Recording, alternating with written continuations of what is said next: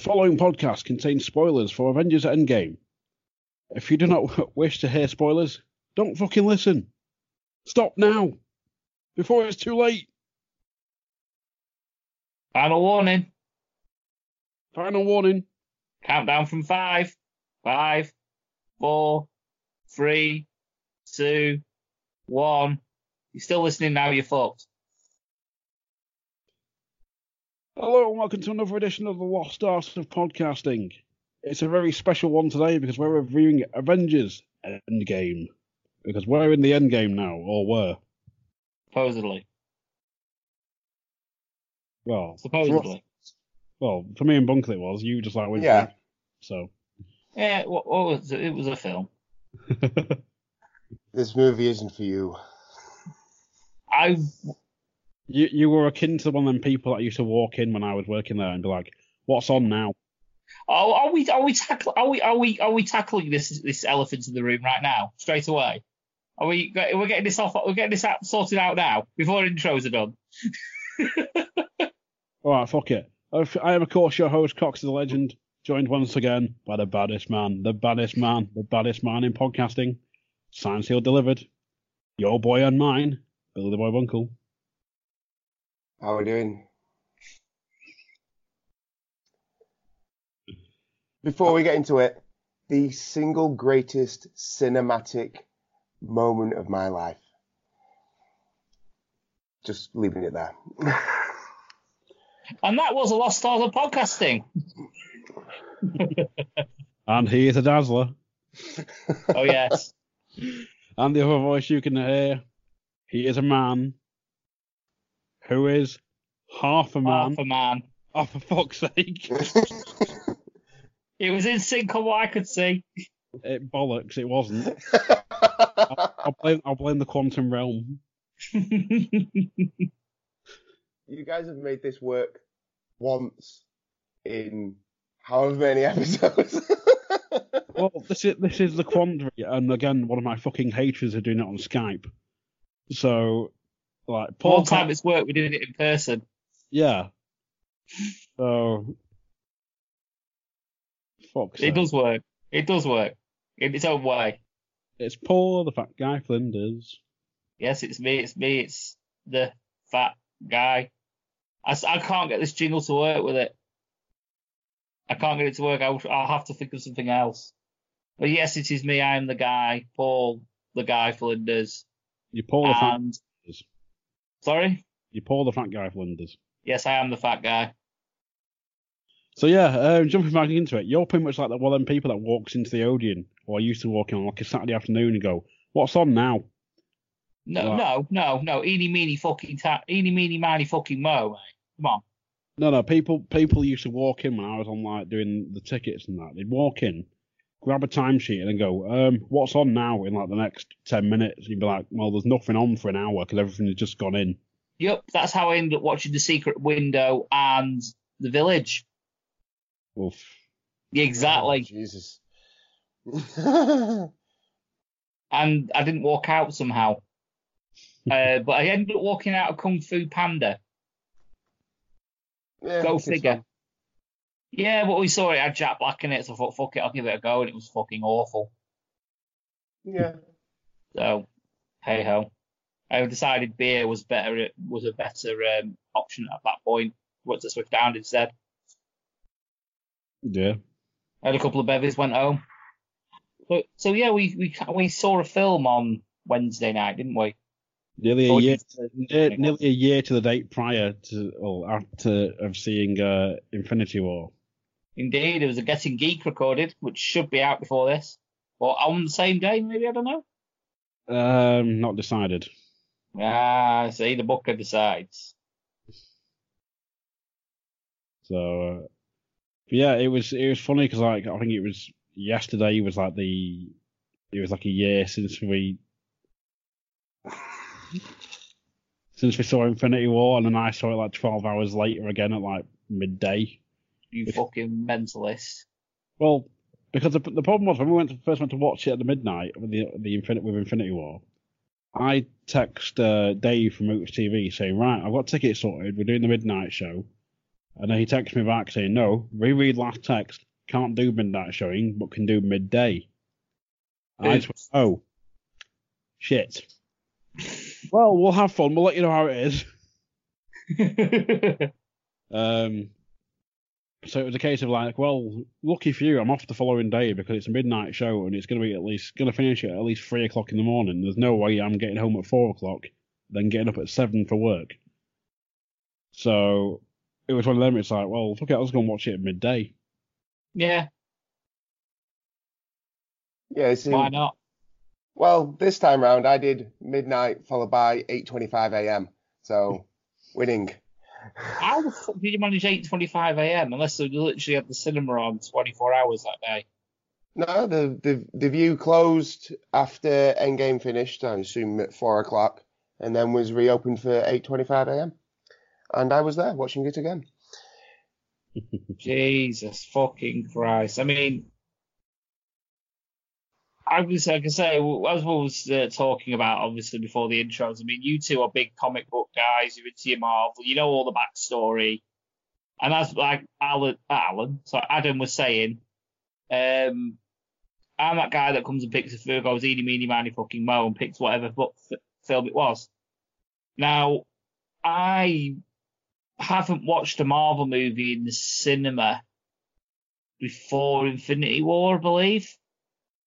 I'm trying to think if I've seen any before that. I don't think I have. I'm racking my brain, but I don't think I have. So I saw Infinity War, and then literally that was the last time I went to the cinema before Wednesday night. So Yeah, I've only seen the Avengers movies in the cinema.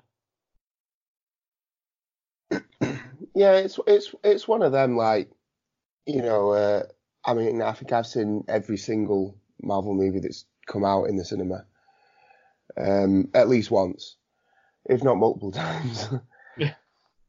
That's your bag, though, isn't it? End of the day, you know, Yeah. That's what people like to do. I mean, I can't imagine you wanting to sit there and watch motorsport for 24 hours in one stretch, but that's what I do. I enjoy that. Exactly. You know, You know, and you know, in the interest of fairness, you know, everybody is entitled to their opinion. As we go along, we'll probably end up discussing why. Well, yeah, why not? What didn't you like, Paul? it wasn't really anything I disliked. I think I've actually mentioned sort of like, I know Mooch did a review. Mhm. And he came up with some good points, and he didn't really criticize it as such. Right. More, it was. I think I fell into a similar trap where it was like there was an expectation of this film through marketing and previous experience, things like that. This is going to be like super conclusive. It's going to be this, that, and the other. And in some respects, it was. But I don't think it was as good as it was expected to be. In my opinion, I mean, I had expectations of it being great. I mean, I went on record last year to say that I absolutely loved Infinity War. And I was going into that not knowing diddly shit about the franchises that were in that film. I mean, I think I watched Guardians of the Galaxy. Yeah. That I acquired via means.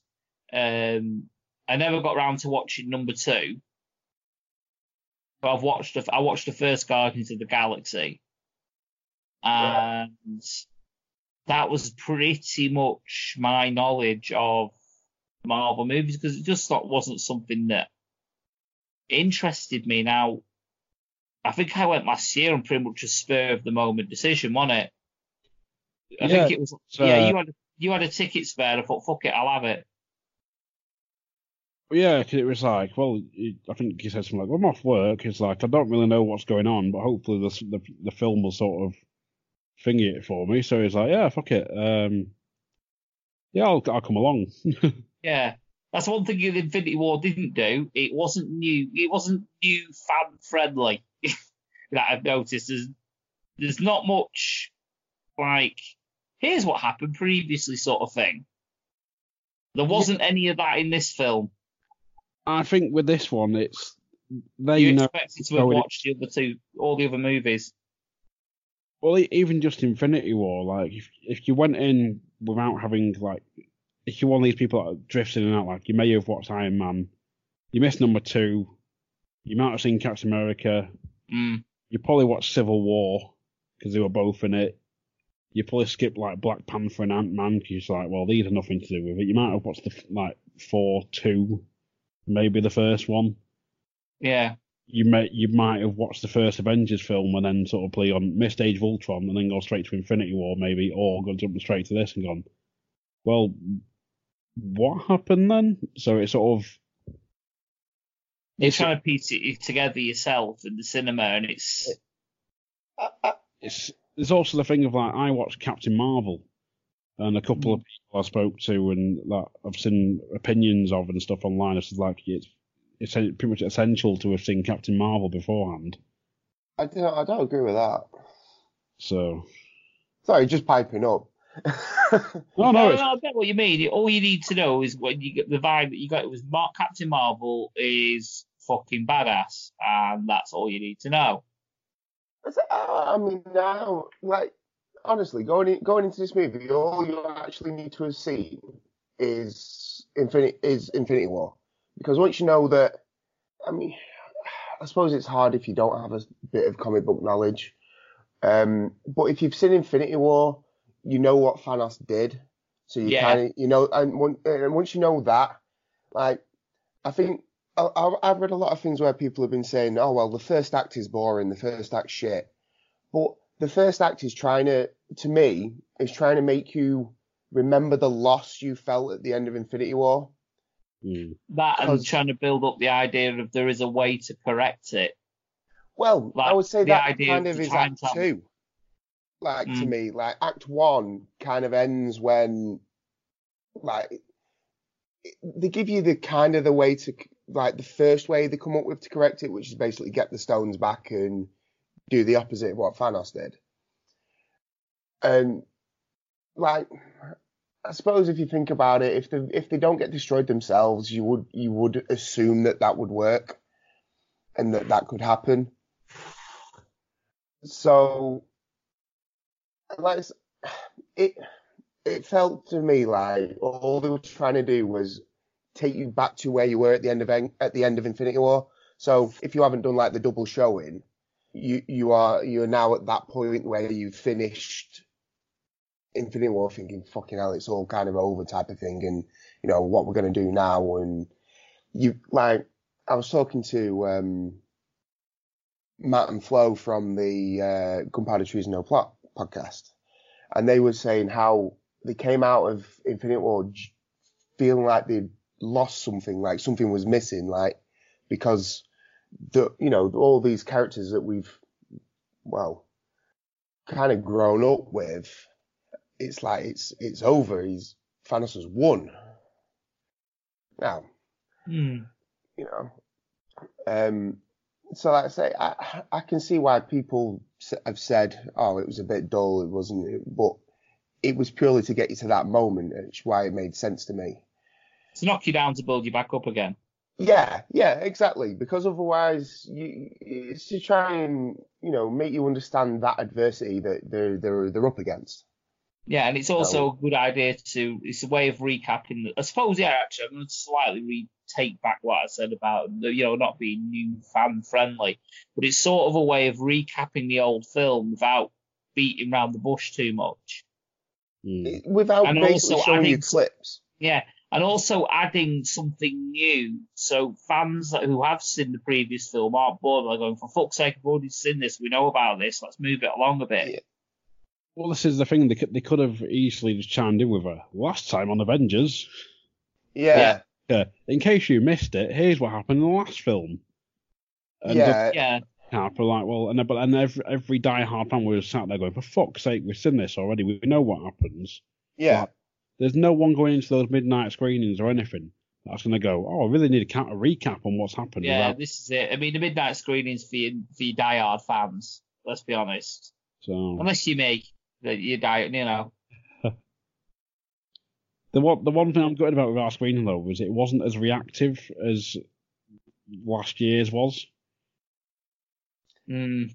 Yeah, to me, I mean, I know people do it, and then, like you say, you enjoy it. If a bunch of people stood up and started clapping in the middle of my movie, I'd be like, "Sit the fuck down, you cunt!" No, Getting really pissed off. like when we watched Infinity War last year, we were in one of the big screens where you got to have like 7 or 8 seats in a row together. It was like screen 6 or something, or screen. Right. So we had like one of them is like 8 or 9 seats or 7 seats something together on one row. We were all sat together, and in the middle was like a die-hard group of fans. And like Captain America does the whole bit where he appears in the train station, and they were all fucking clapping and cheering. It's like, oh, such a badass entrance and stuff. And I was like, okay, yeah, it's fucking right. Right, it's fucking right. And there's other bits where it's like, something had happened, like something epic had happened, they'd like clap and cheer again. Or like if something bad happens, like if Thanos got the upper hand, like they'd be going, oh shit, no. And it was it's more in the actual end credits when there's like the whole bit with Nick Fury where he's got the beeper. Oh yeah. And he just drops on the ground and you just see Captain Marvel's logo and he all like a collective gasp. And it's like one of them just goes, fucking hell. And they're all just going, oh. It's like someone kicking out at 2 in like Yeah. Like, it's like going. They're just taking a Canadian destroyer and kicked out. I was gonna say it'd be akin to like bloody Ric Flair kicking out at Mania after that. I'm sorry, I love you, Sweet Jim music. Oh yeah. Like if he kicked out at that point, like that would have been like the reaction. Yeah. Yeah. Which kind of that made Infinity War for me because when I saw it 12 hours later. It just like there was about 50 people in there, and it wasn't as they were all just sort of sat quietly, just sort of enjoying it. I was like, this is a bit naff compared to last night. It's like it was still a good film. It's like, yeah, I mean, going back to what we all know, a wrestling match is always better when the crowd are into it. Oh yeah. Yeah. You know, I imagine it's the same sort of thing if you go into a group experience watching a film or something like that. If they're proper into it, it's going to be like, well, you're going to be more responsive to them positive or negative feelings that you're feeling as well, because you're going to be able to express it along with them in a way. On the Sin City Special Edition DVD, there is actually an audience commentary from like the premiere in Texas, and like people are getting shot in the head and the crowd are cheering. Someone gets killed and the crowd are cheering. It's like, you're a lot of fucking sadistic. Yeah. See, maybe it's just me. I mean, I understand there's going to be a bit of residual noise in the cinema from like people eating popcorn or whatever it is, but I'm kind of all into my silence. And so that would have been me. That would have been me. Yeah, leave me alone. Let me watch the movie in peace. Then, if you like it at the end, when it's done, then fine. Stand up, cheer, look like a dickhead. Yeah. Then it doesn't matter to me. See, I'd have been that knobhead munching popcorn because I was denied because I went down to go and get some. I thought, right, I'll wait till the trailers start. So hopefully by that point, most of the people will have come in, got the seat, this, that, and the other. Now, when I went to get up and get some popcorn, it was rammed, wasn't it, Cogsy? Yeah, it was. I went out to go to, obviously, the concessions and what have you. And the queue was right across the entire building. Just to go to the concessions. I was like, fuck that noise. They decided go for a pre-movie pit, so I didn't have to get up and shut in the middle of it. I just went back. Right. So I thought, fuck it.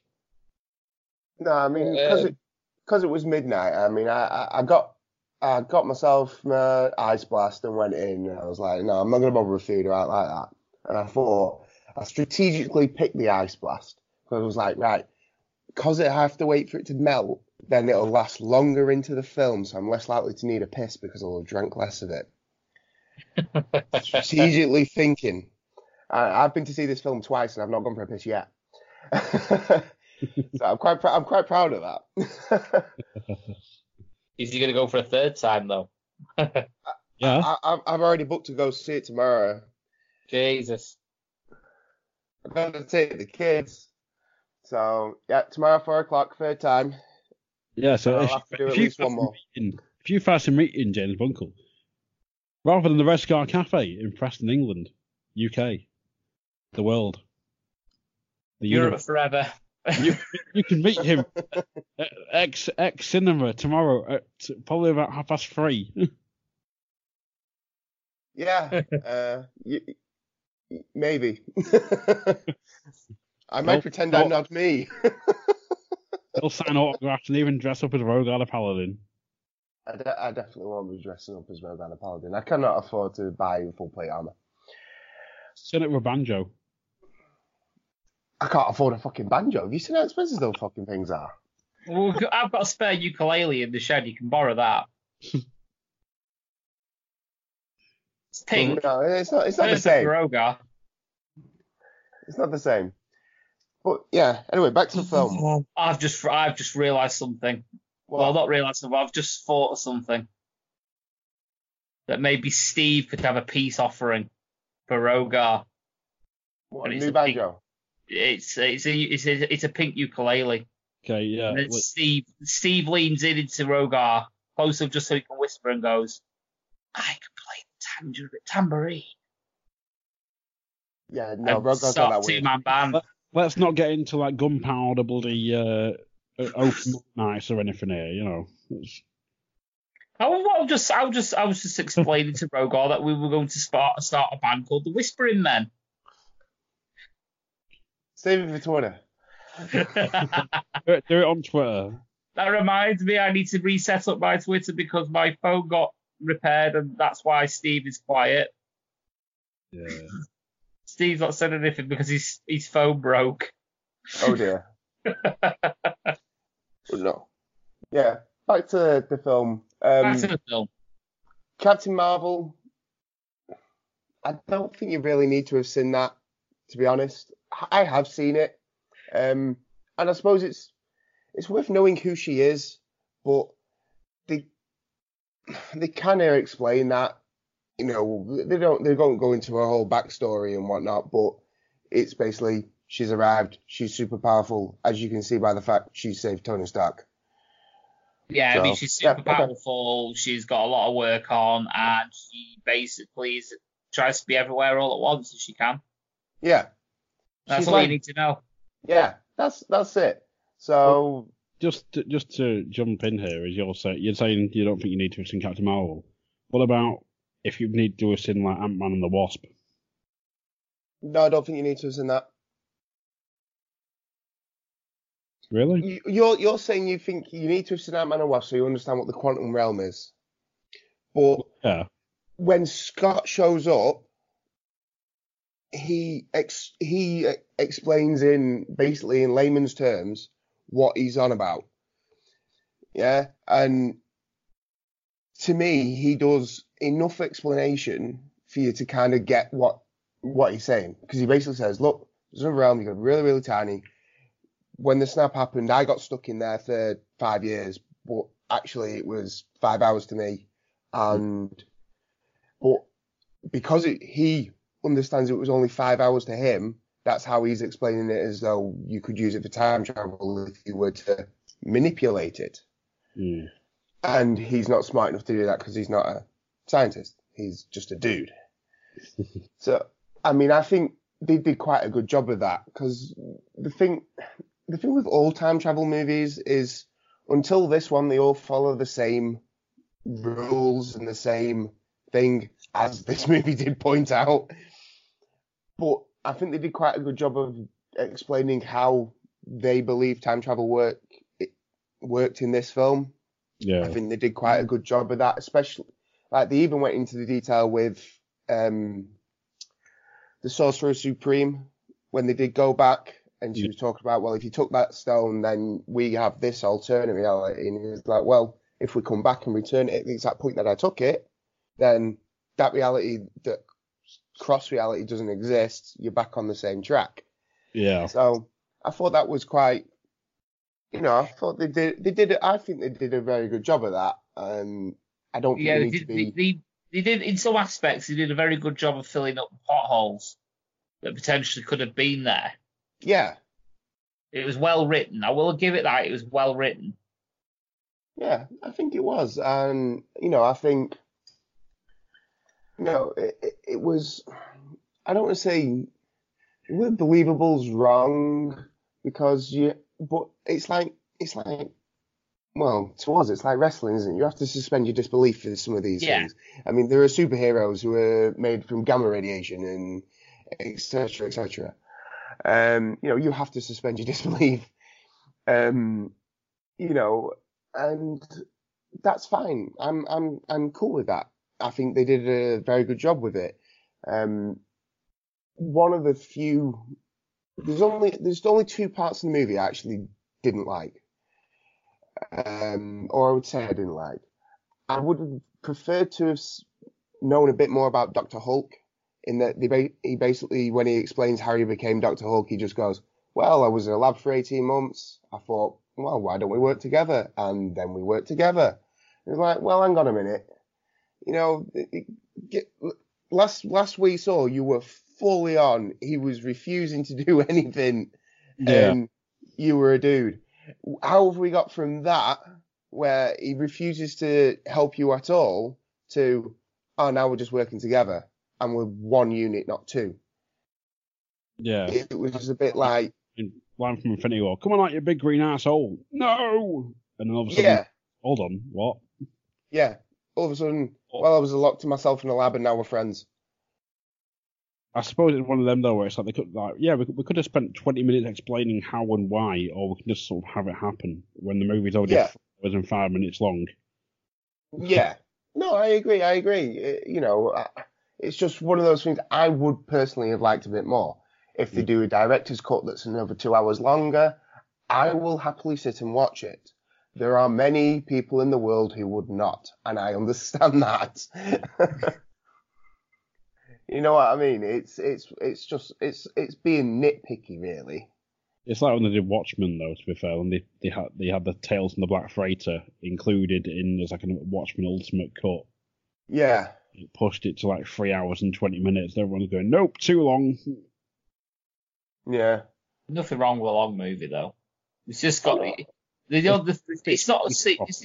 it's not really whether a film is long or short. It's whether it can grab your attention. If it can grab your attention, it doesn't matter if it's 1 hour or 4 hours. Them 4 hours will fly. Yeah, that's what I mean. It needs proper pacing. Whereas, like, because I watched Dark Knight Rises, and God, it felt so long. And there's points where it's like, several points where it's like, come on, it must be over by now. And it's like, nope, still another 45 minutes to go. And I'm like, oh, God. Is that the first one or the third one? I can never remember. Third one. One with Bane. Yeah. Everyone was absolutely filleting that movie. I never thought it was that good. I saw it I thought it was all right. And the guy I went to see it with was like, oh, it's like the best, it's better than Dark Knight and all this sort of thing. Bullshit. Oh, no. And then I, what did you think of it? I was like, didn't like it. It was too long. Didn't really get it. Like, you see, I thought it was all right. It doesn't compare to the Dark Knight. The Dark Knight is fantastic. But again, I thought it was okay. It was fine. It was a bit hard to understand Bane at some points, but yeah, one of them. But so I think the second act of this movie was good. Again, I think because they explained the time travel so well, when they actually did decide to go back in time, I think it made, like, you got a bit of added humor at this point, especially with the New York bit.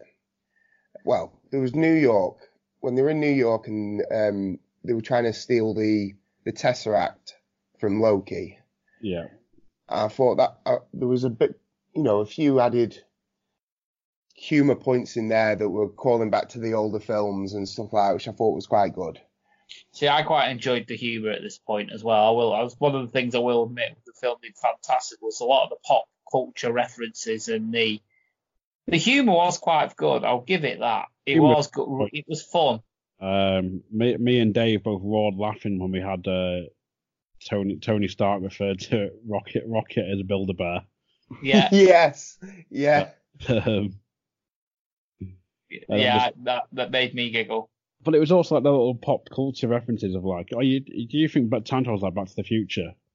It's like, I'm not saying that. Your whole plan basically consists of the plot to Back to the Future. No, you clearly are. You clearly are. But no, like, so yeah, it was this.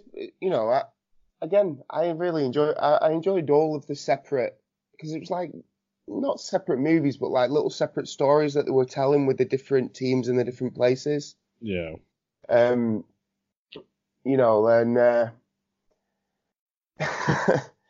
like the bit, like the bits that that I liked were there was where Iron Man and Ant-Man were checking out Captain America's ass. It was like, that's America's ass. And then he has to fight himself later on. He's like, knocks himself out. Like, that is America's ass. Brilliant. I was like, yeah.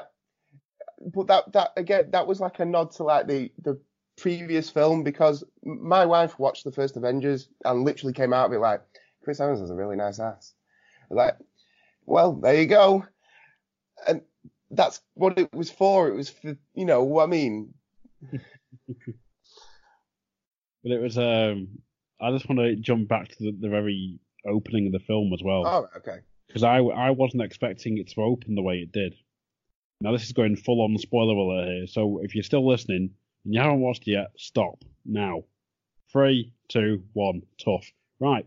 So the actual certificate thing, 12A and all that sort of thing, literally goes from that straight to Hawkeye having a barbecue with his family. Yeah. And he's like doing the arrows with his daughter or whatever. He's like, right, go and get the arrow. Turns around. Like, she's gone. And then like his missus and the other kids or whatever, it's like they're gone. It's like, fucking hell, that's a harsh opening, isn't it? Yeah, like I say, knocking you down to bring you up. Yeah, they have to knock you back down, man. I thought it was really good the way they did it, because everybody came out of Infinity War like, well, where the fuck was Hawkeye? Yeah. Well, everyone was pumped, weren't they, for this film? Like, properly pumped for this film. So how do you get that feeling of dread and like, oh shit, it was starting it out like that? That was a full on like just socking you right in the gut and just going, have that, you cunts. Now sit for 3 hours and see what happens. Yeah. Yeah, I was cool with it. That's what I wanted them to do. That's what I think it needed to do. Well, it was very well done. It was like, fucking hell. It was like, that's one way to open a film. So, yeah. Christ, I thought there was going to be a coffee table involved.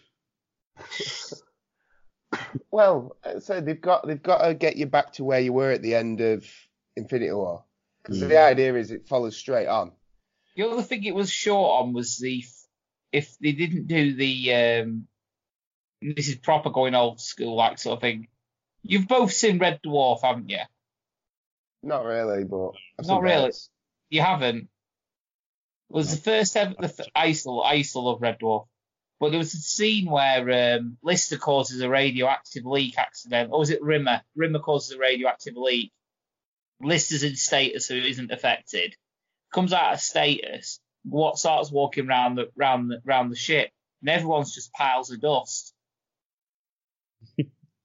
So I was just thinking, I was thought to myself actually at the time, and even now, I was like, why if they've disappeared? And Bunkle, I'd say you bringing it up reminded me.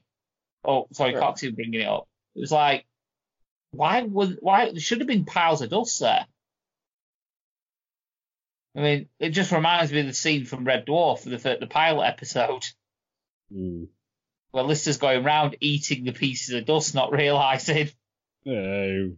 Lovely.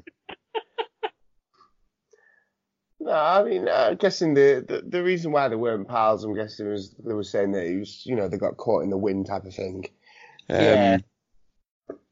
But yeah, it was like you said, it was a harsh opening, but I think it needed to be. It needed to bring you straight back to that point where you were, and then I mean, even Tony's like at least this very beginning part of it, his how he feels coming back, and the whether it was, I don't know how they did it, if it was CGI or if he actually starved himself, which I'm guessing he wouldn't. To make him look as malnourished as they did, I think they did a really, really good job at that. Yeah. He genuinely looked frail. Yeah, he did. And I think, his also like his mental state as well. He was angry, but he was almost trying to find any way to blame anyone but himself. Yeah. Because he was like, well, look, I told you that this would happen, and I wanted to stop this from happening, but you guys wouldn't let me do it, and it was your fault. But it clearly it wasn't. It was, there was nothing that they could have done anyway. Do you know what I mean? Mm. So I just like the way that they did it. I like I like the opening. But yeah, I'm with Bunko on that. I think that opening was perfect. Like I say, people coming in pumped, and that's how you bring them down.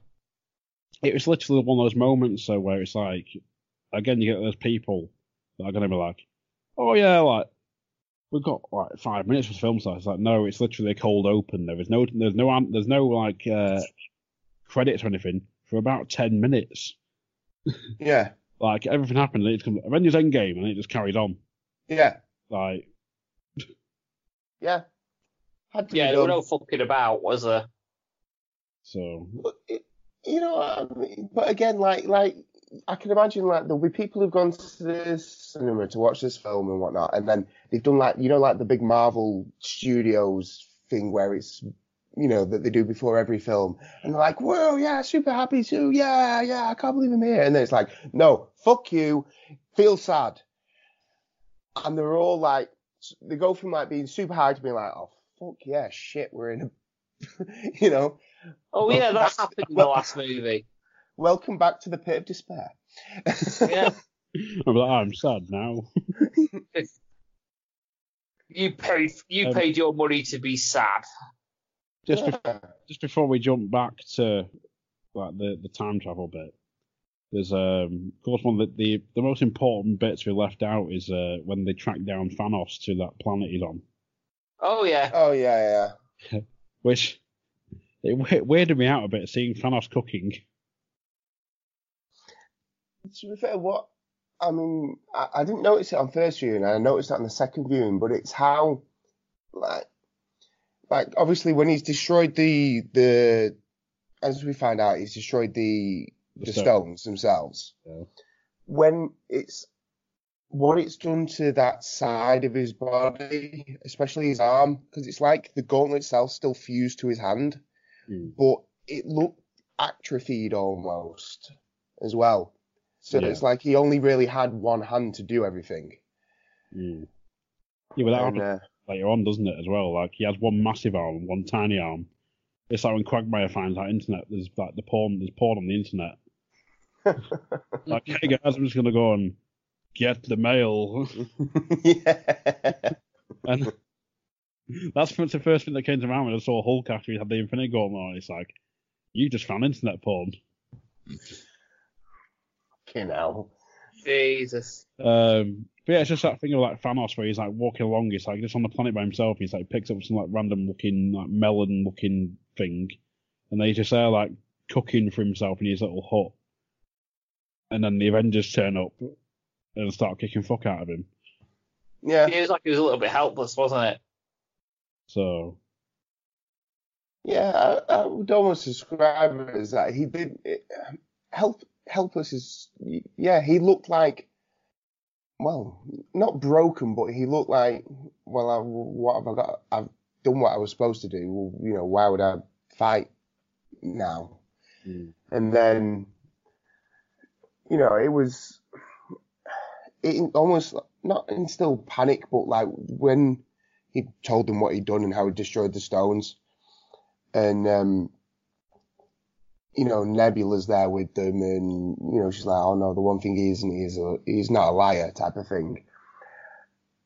And you're like, right, well, at this point, we're either going to spend 20 minutes like interrogating him, trying to find out, where he's hid them, whatever it may be, and then suddenly, to me, it felt kind of like out of nowhere. It's just like, boom, Ford's cut his head off. It's like, that's the way we're going with this then. We actually quipped at the time, so right, that's it, film's over. 3 hours worth of credits. I mean, obviously, I knew it wouldn't be the end of the film, but it was kind of a bit like, all right, so wait, because I was kind of like, I know Thanos is the big bad guy, but you've just cut his head off in the first 15 minutes of the film. I was kind of like, did. What? I did predict that would happen. Well, I can't say I predicted that it would happen, but I was just kind of like, oh, well, I didn't expect that. And I was almost thinking to myself, well, what did he do now? And that's Introduce a new big bad guy. My thing was, I was going into it predicting, thinking to myself, they could kill Thanos off early because they did, spoiler alert again, if you've not played Telltale Guardians of the Galaxy on PlayStation 4, or Xbox maybe, as well. No. It's the Guardians take on Thanos and actually kill him in episode. There's 5 episodes. I think they kill him off in episode 1, maybe 2, and you've got the rest of the game going through. It's tensions are high between the Guardians and that. So yeah. But it was one of those. It's like, well, they can kill it. They could kill him off early just to surprise everyone. But then it was that thing of like, what do they do? It's like maybe time travel, because I know they'd said in all the trailers and stuff, like, oh, we're not showing anything past the first 15 minutes of the film in the trailers. So yeah, I think they did it. I think that was a good idea, to be fair. Yeah, it keeps all the cards close to their chest, doesn't it?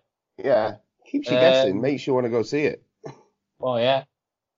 To be fair, that's one of the reasons why I wanted to go. It was like, well, I've seen the second one, I want to see how it ends. Yeah. So I thought, that's one of the other reasons why I went. But yeah, I wasn't aware it was literally that was just the first 15 minutes in the trailer. I didn't know that.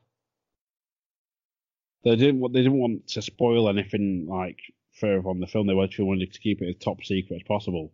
Which, allegedly is why Robert Downey Jr. got the full script. He was apparently the only person. Yeah. So. To be fair, that's understandable because, Mark Ruffalo for sure is. Just tells you everything. Yeah. But I thought if we're jumping back into basically we've kind of covered that Ant-Man comes back from the quantum realm where he got stuck, and then we put the time travel idea. The things that I like about, they did the 5-year jump, it's 5 years later. So we've had 5 years now without these people, and it's 5 years since they cut Thanos' head off, and now here we are. It was a bit like the guys that we see all kind of seem a bit lost, like they can't find peace, which again I quite enjoy because that's kind of how I felt. I felt like almost like I could sympathise with that. Yeah. You couldn't live with your mistake for a better world, which I mean even Steve Rogers even says, well, there's less people, so less pollution, and wildlife is starting to, thrive again and stuff like that. And it's like, well, no, fuck it, people, but except for Tony Stark, who had made peace with it, kind of thing, and he was, he'd moved on, child, wife, he was happy, and it kind of it gave you almost like two ways to feel. Like Tony Stark saw it as, well, there's nothing we can do.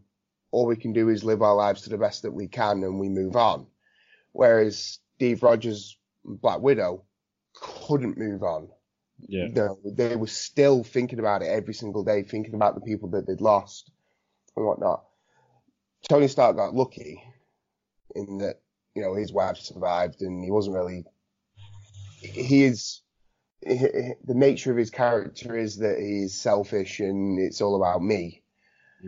That's the way that we've been brought up to think about him throughout the films. So, I thought it was quite good, the way that they did it. And then, them going to Tony to ask for his help because they knew he'd be the only person who could figure it out.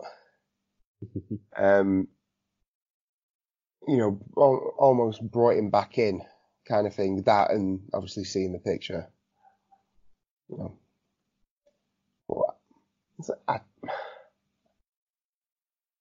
And then they stuck in some more humour, when Banner tries to send Ant-Man back through time. Oh, I thought that was brilliant. I mean, even the suit that they had him wear looked stupid, but it just kind of made sense. Like, they were half-assing it because they didn't really have a clue. It's just like, well, we're guessing. Yeah. It was what's his name? Al kept saying, so I kept leaning over now, and I'm like, oh, I really hope that the Mexican guy appears. Like, he's fucking funny as that. He's not part of the Avengers really, but it would be funny. But then it's like, well, what could he contribute to the story? I think. Yeah. Like, just like seeing like old man. That's like, what was it, teenager, then like old man, and like baby. Bring him back. One of us peed ourselves. Having the baby and the old man. It might just have been me.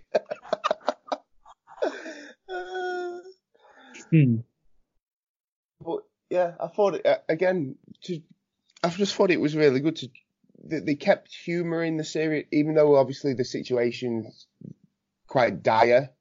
Yeah, but even with Hulk in the cafe, where he's like, "Come on, get a selfie with me." He's like, "What about me? I'm Ant-Man." Like, no, just go on, just get a picture of him. No, we're okay. We just want one with you. Yeah. There's that, and what is it with Tony's daughter? He just goes like, "Shit," and she just goes, "Shit." It's like, no, don't say that word. That's Mummy's word. I've got important shit to do. Yeah, I like that. I did like the moments between Tony and his daughter. I actually think that they had good chemistry. Yeah. On-screen chemistry. They look like they fit together as well. Sometimes they can do it where they look nothing alike, and you're like, how are you even related? But I think they did a really good job with them too. Gwyneth Paltrow is Gwyneth Paltrow. I mean, she does my head in, but you called your daughter Apple, for fuck's sake. Fucking apple. It's a fruit. Fucking apple. Oh dear. But yeah, so again, I like the way they did it. And then Tony showing up and like, yeah, I'm cool. I can save the day. Yeah, you can. You're Tony Stark. You're pretty sweet. I think the next big thing really was they went to go get Thor from New Asgard. Where he's like the drunken recluse. Yeah. And he's fat now. Which was quite funny, but not as funny as some people seem to think. Oh, the way he was acting was funny, but it's like more the fact it's like there's what is it, Korg and the other guy. It's like Korg and Meat. yeah, they just sat there for like a fortnight or whatever. There's like some guy, like some kids abusing us again. Like, hold on, New bastard. Wasn't realistically enough though. No expletives. I'm alright with the no expletives bit. You Oh, know, I know. there probably would have been, but 4 doesn't really swear.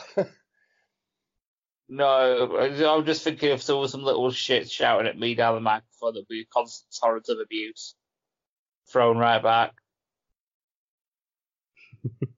Which I actually once remember doing. I remember doing once. I got my account banned on Xbox Live for about 2 weeks. You got to remember that it's a 12A as well though, so they can't really. They can only say so much. Like the shits are probably like all they were able to really say. Yeah. They're probably on a counter as well. They probably saved them all for that one scene. Yeah, maybe.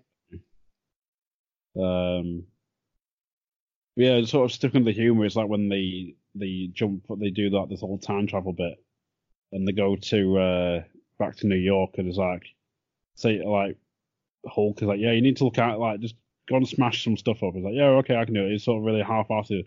Rah.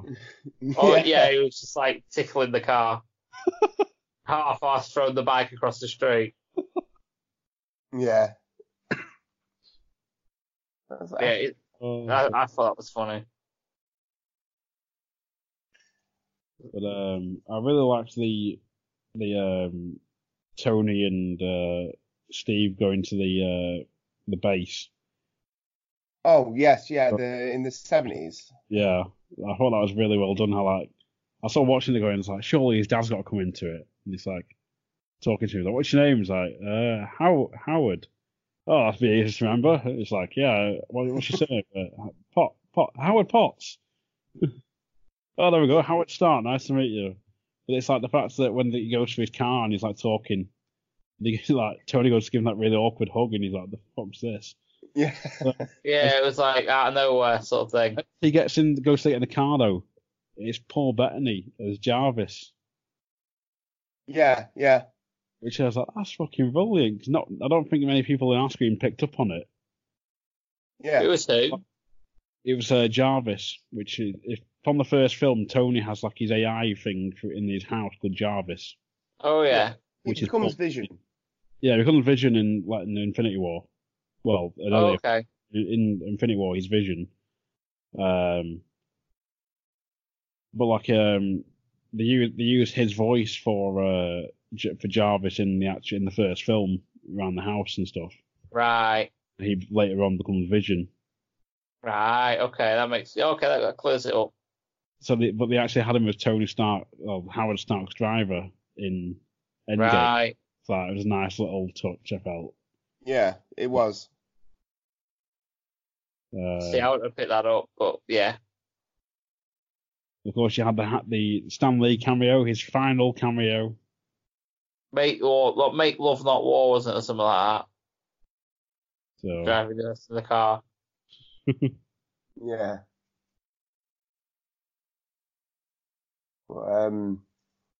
To be fair, actually, if we're in the time travel bit, we did miss a bit where when they fuck up getting the Space Stone, the Tesseract, before they go back to the 70s to get it. It's basically what they do is they track it down.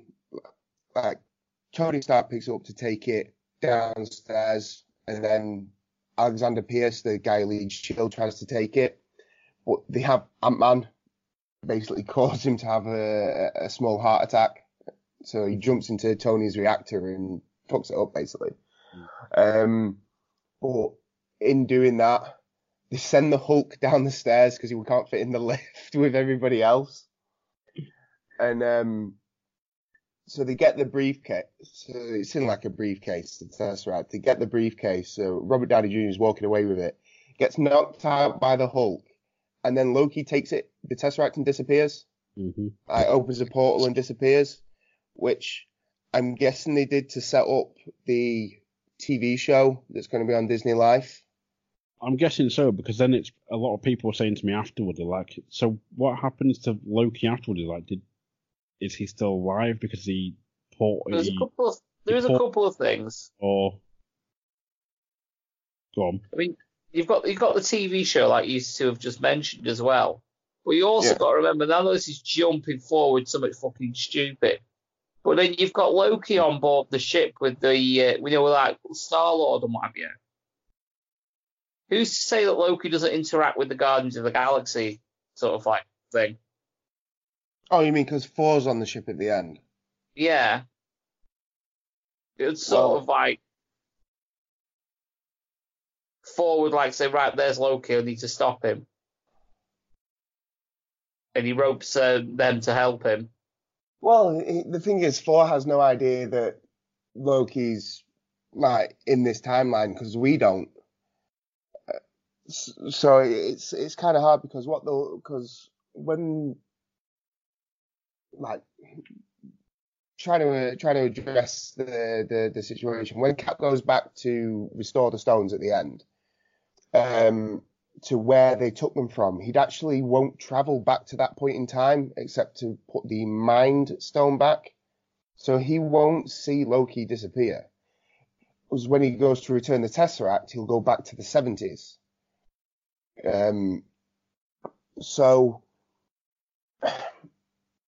to me, he's in that. Politely, because that's gone over my head.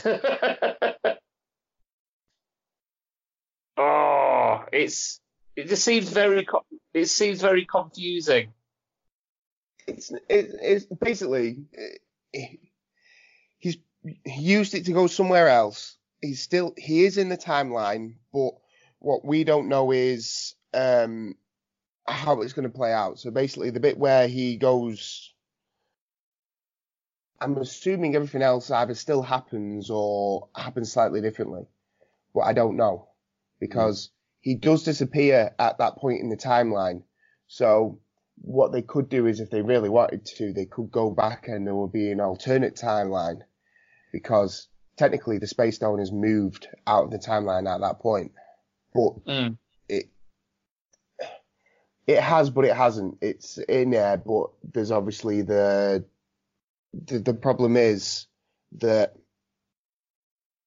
you're not going to have, well, I would say like the second Thor movie and stuff, because that's when Loki's a key role, but he's never been captured.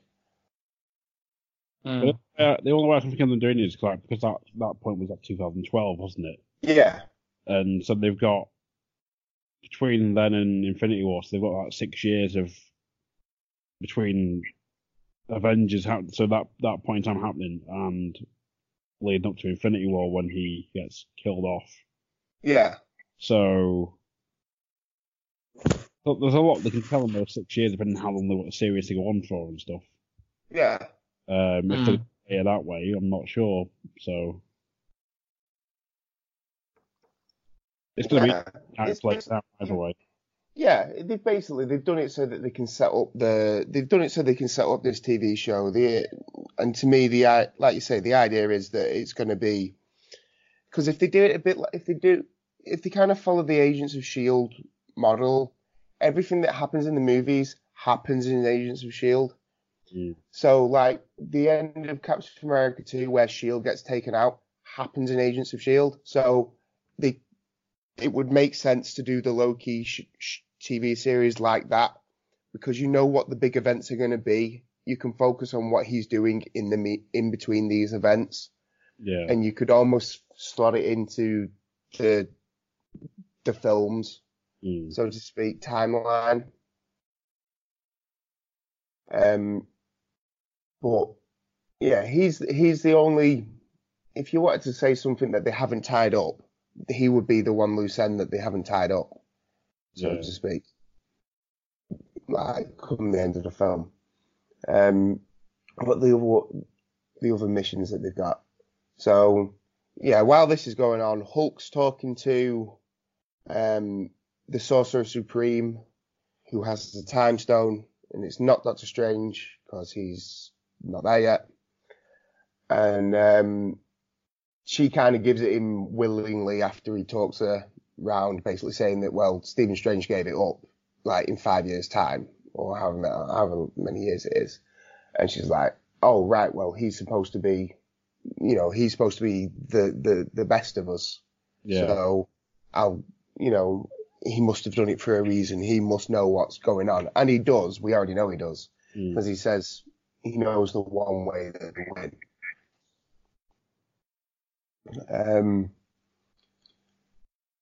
So, yeah, that kind of sums up New York.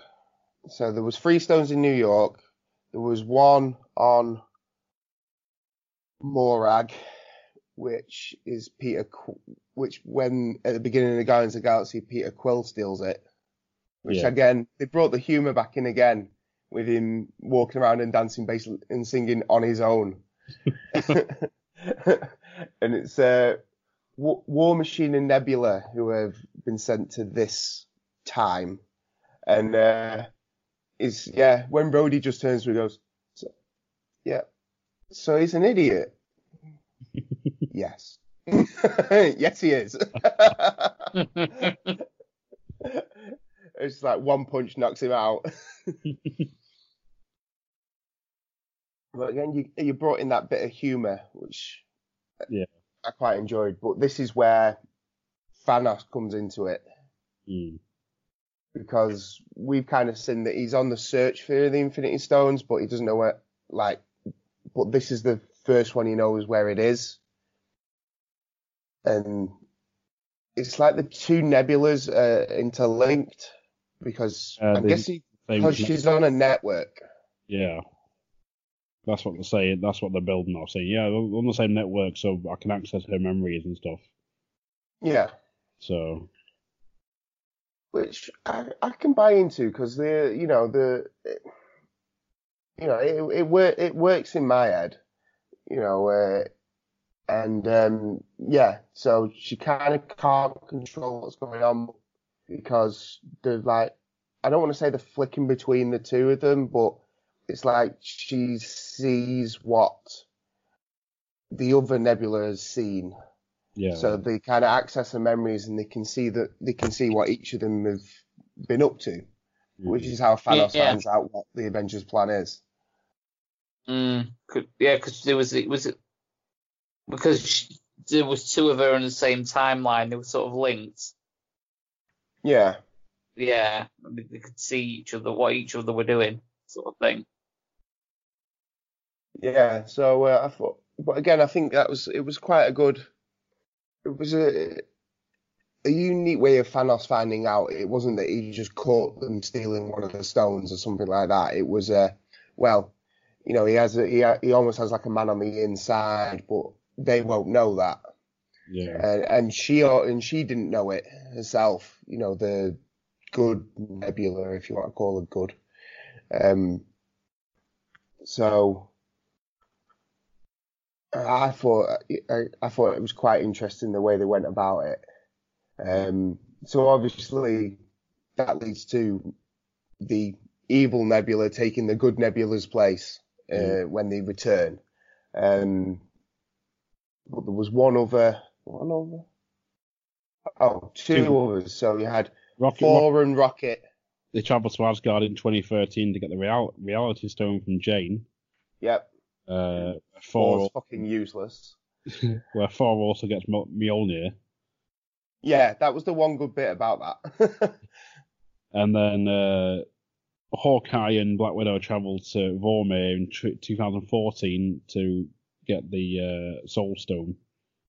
Yeah. I thought the Rocket Raccoon in 4 bit was supposed to be more humorous than it was, I felt.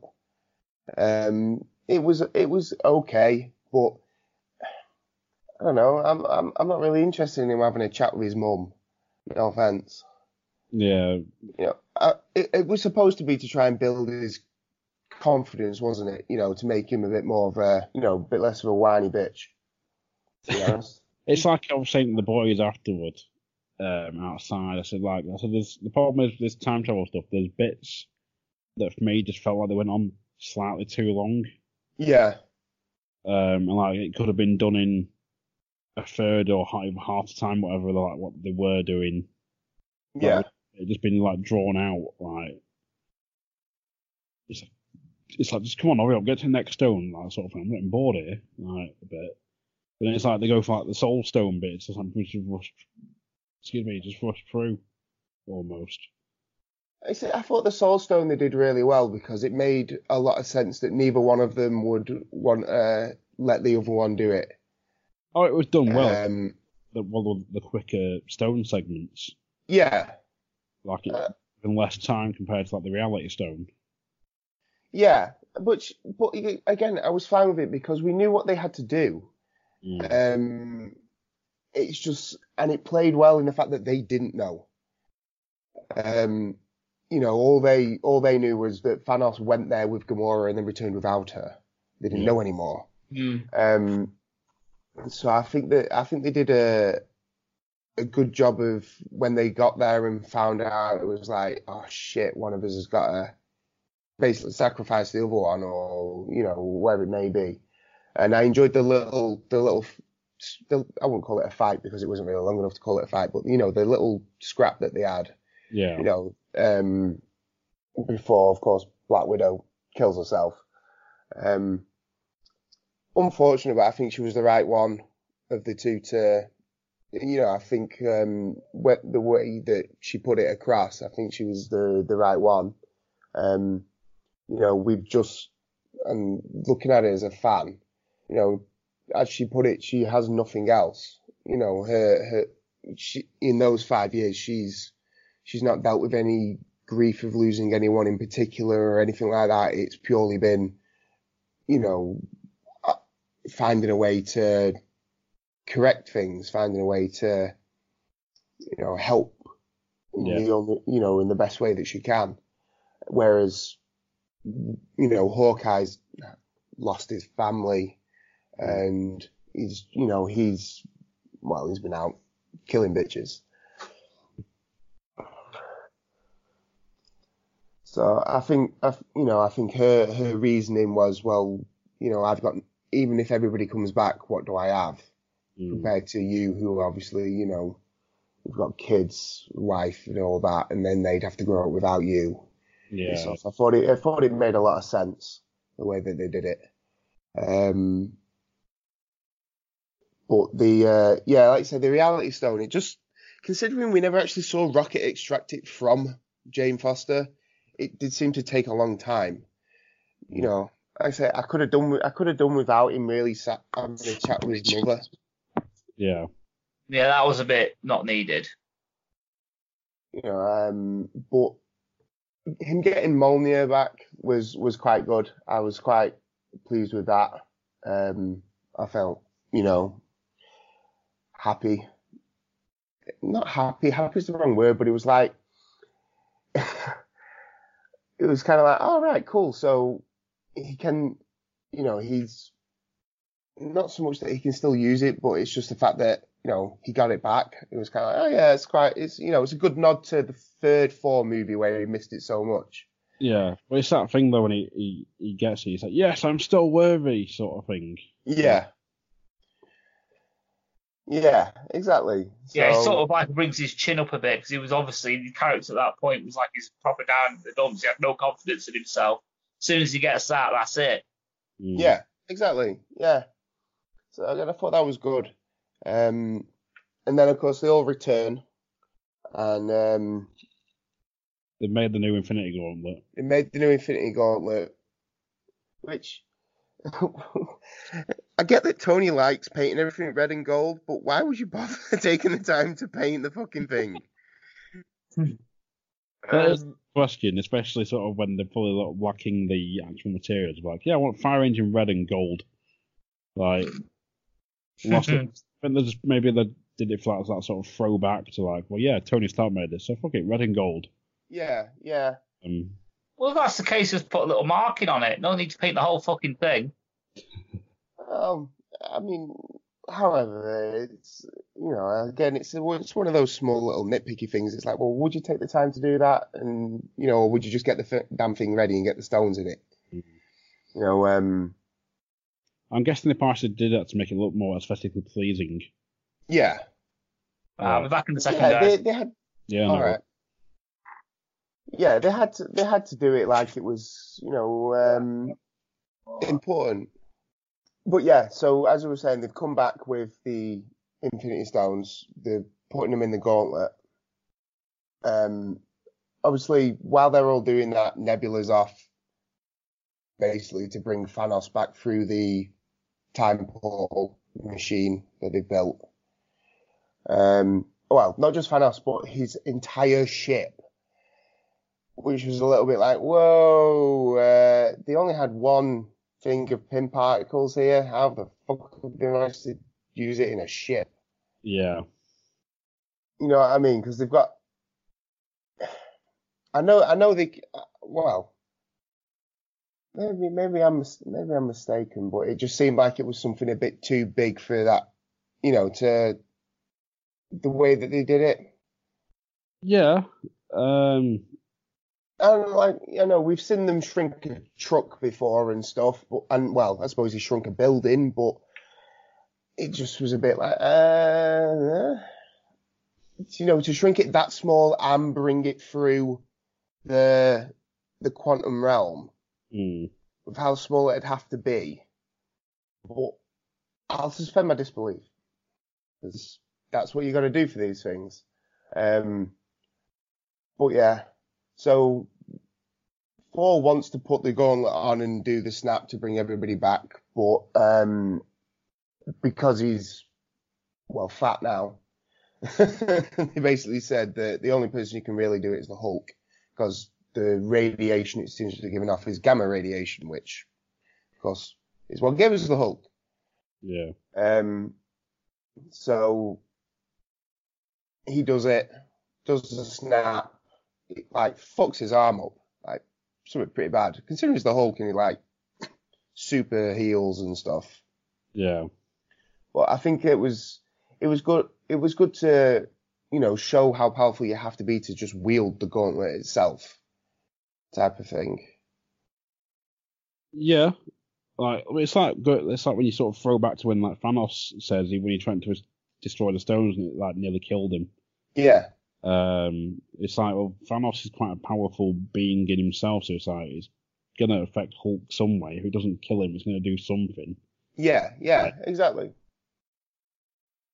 So I think that was quite good. I think then they get firebombed by Thanos' ship once they realise that everybody's back, because Hawkeye, who for some reason still has a phone and still has the same number despite spending 5 years on a massive killing spree across continents,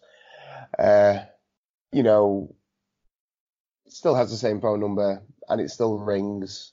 And then you see Ant-Man looking out the window and then they get firebombed by Thanos' ship, which destroys the whole fucking compound. And Ant-Man kind of survives because he shrinks right at the time when it hits. I don't know if that was like a failsafe in his suit or something, but it seemed almost too perfect for him to have pushed it and shrunk as it hit. Yeah.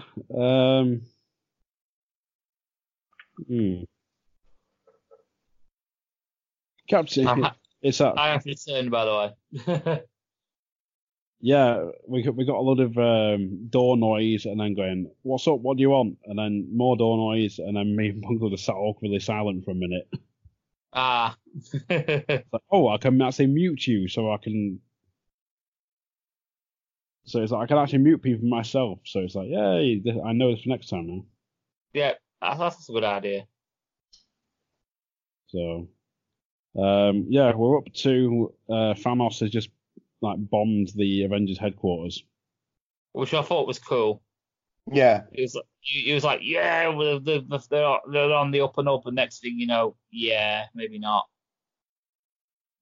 Which sets up a good final act.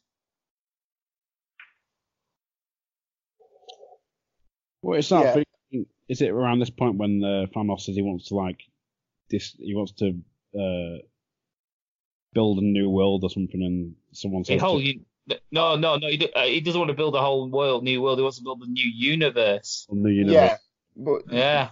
you're like skipping way ahead. That's at the point where the Iron Man, Captain America, and Thor walk out to challenge him. That's when he says that. All right, we'll save that then. But so what we focus on at this bit is when it's all been destroyed, is basically where is everybody? Tony's all right. Cap's all right, but Tony brings him his shield basically. Thor is it's not. We don't know where Thor is right away. And at the bottom, underneath like the entire building, Rhodey's trapped, Rocket's trapped, and Hulk's down there, basically holding the building up with one arm, kind of thing. And Hawkeye's got the gauntlet, and he's being chased by I don't think they even explain what they were, but by the creatures from Infinity War. Yeah, like random dog things. Yeah. So he's running away from them while Rhodey gets Rocket out, but they can't get out from underneath the building.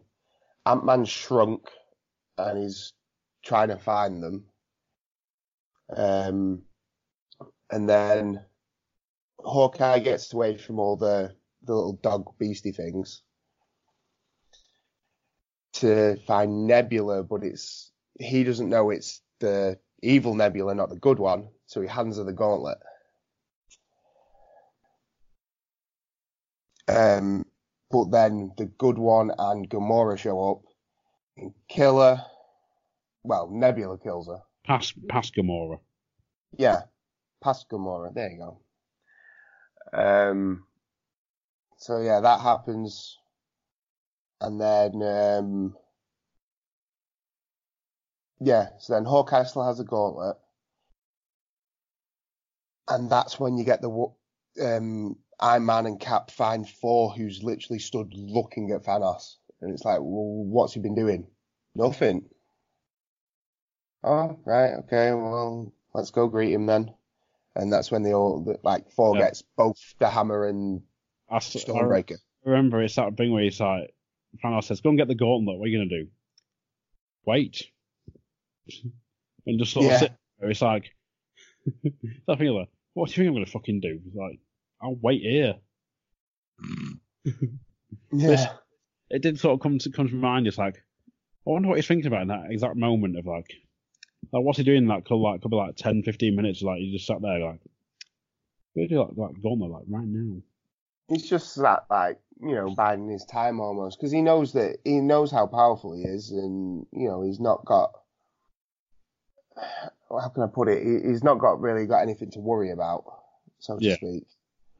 But then when the three of them go down to challenge him, I thought that was this fight is fucking awesome. Yeah, I mean, like I say, I'm coming into this as a non-Marvel sort of fan. So like I said, I came in to watch an action movie, and the action was pretty cool. It was good. It was good. There was really good set piece, like good bits in it, like the fighting. Yeah. I thought the action was quite fun to watch. Yeah, it's this bit where this is what you were saying, where Thanos basically explains how how basically you couldn't live with your mistake, that I won. So you've fought all this to get it back, and where has it led you? Well, it's led you back to me. And it's like, well, I'm not gonna like allow anyone in this universe to live. I'm gonna destroy it, and then I'm gonna build a new one out of the ashes from it. It's like, well, it's a universe built on blood. Yeah, but they'll never know, because they'll just be grateful that I did it and that I gave them life. Which was like, yeah, okay, I'm buying that. What they don't know can't hurt them, sort of thing. Yeah, exactly. And then they kick off fighting. Thanos is dealing with him quite handily, I thought. Manages to knock Iron Man out. Yeah. Basically kicks. Yeah, I don't know if it's a kick or a punch, but it throws something at Captain America, who blocks it with his shield, but he bounces off and flies somewhere over in the distance. And Thor kind of gets handily whooped because once he's lost the hammer and he's lost Stormbreaker, he tries to get Stormbreaker back, like he does when he recalls it. Yeah. And Thanos catches it and is about to basically stab him with it. And then what I think is possibly the second best part of this film, Mjolnir basically knocks. I don't know I can't remember if he knocks him back, just hits him in the back of the head or something, or knocks Stormbreaker out of his hand. Side, I think, or something. Yeah. It can catch them off guard, and then you see whose hand it lands in. Yeah. And this is the part where literally on our screen, all you heard was a collective, and just. Yeah. And this is the bit where I dozed, by the way. I miss it. I miss that whole set piece with Thor and the hammer and things like that. So I must have dozed for a good 30 seconds or something like that, because the collective gasp actually woke me up. Just poor form. Just sheer tiredness. But brutally honest with you. Yeah, it was literally the collective gasp that arrived. I was like, what the fuck was that? And then you just see it on screen of Captain America's holding Mjolnir, and you can tell people just sort of mouthing just It was just but the thing is, it's I was just kind of fucking yes! Everywhere! Yeah, it was a everywhere moment, and Thor was I knew it! But I was having a discussion with someone about it, because they were well, how could he lift it? How can suddenly he lift it? We saw in Age of Ultron he couldn't. And I said, well, a lot's happened since Age of Ultron, so he might not have been worthy at that time and has proved himself since. PDs.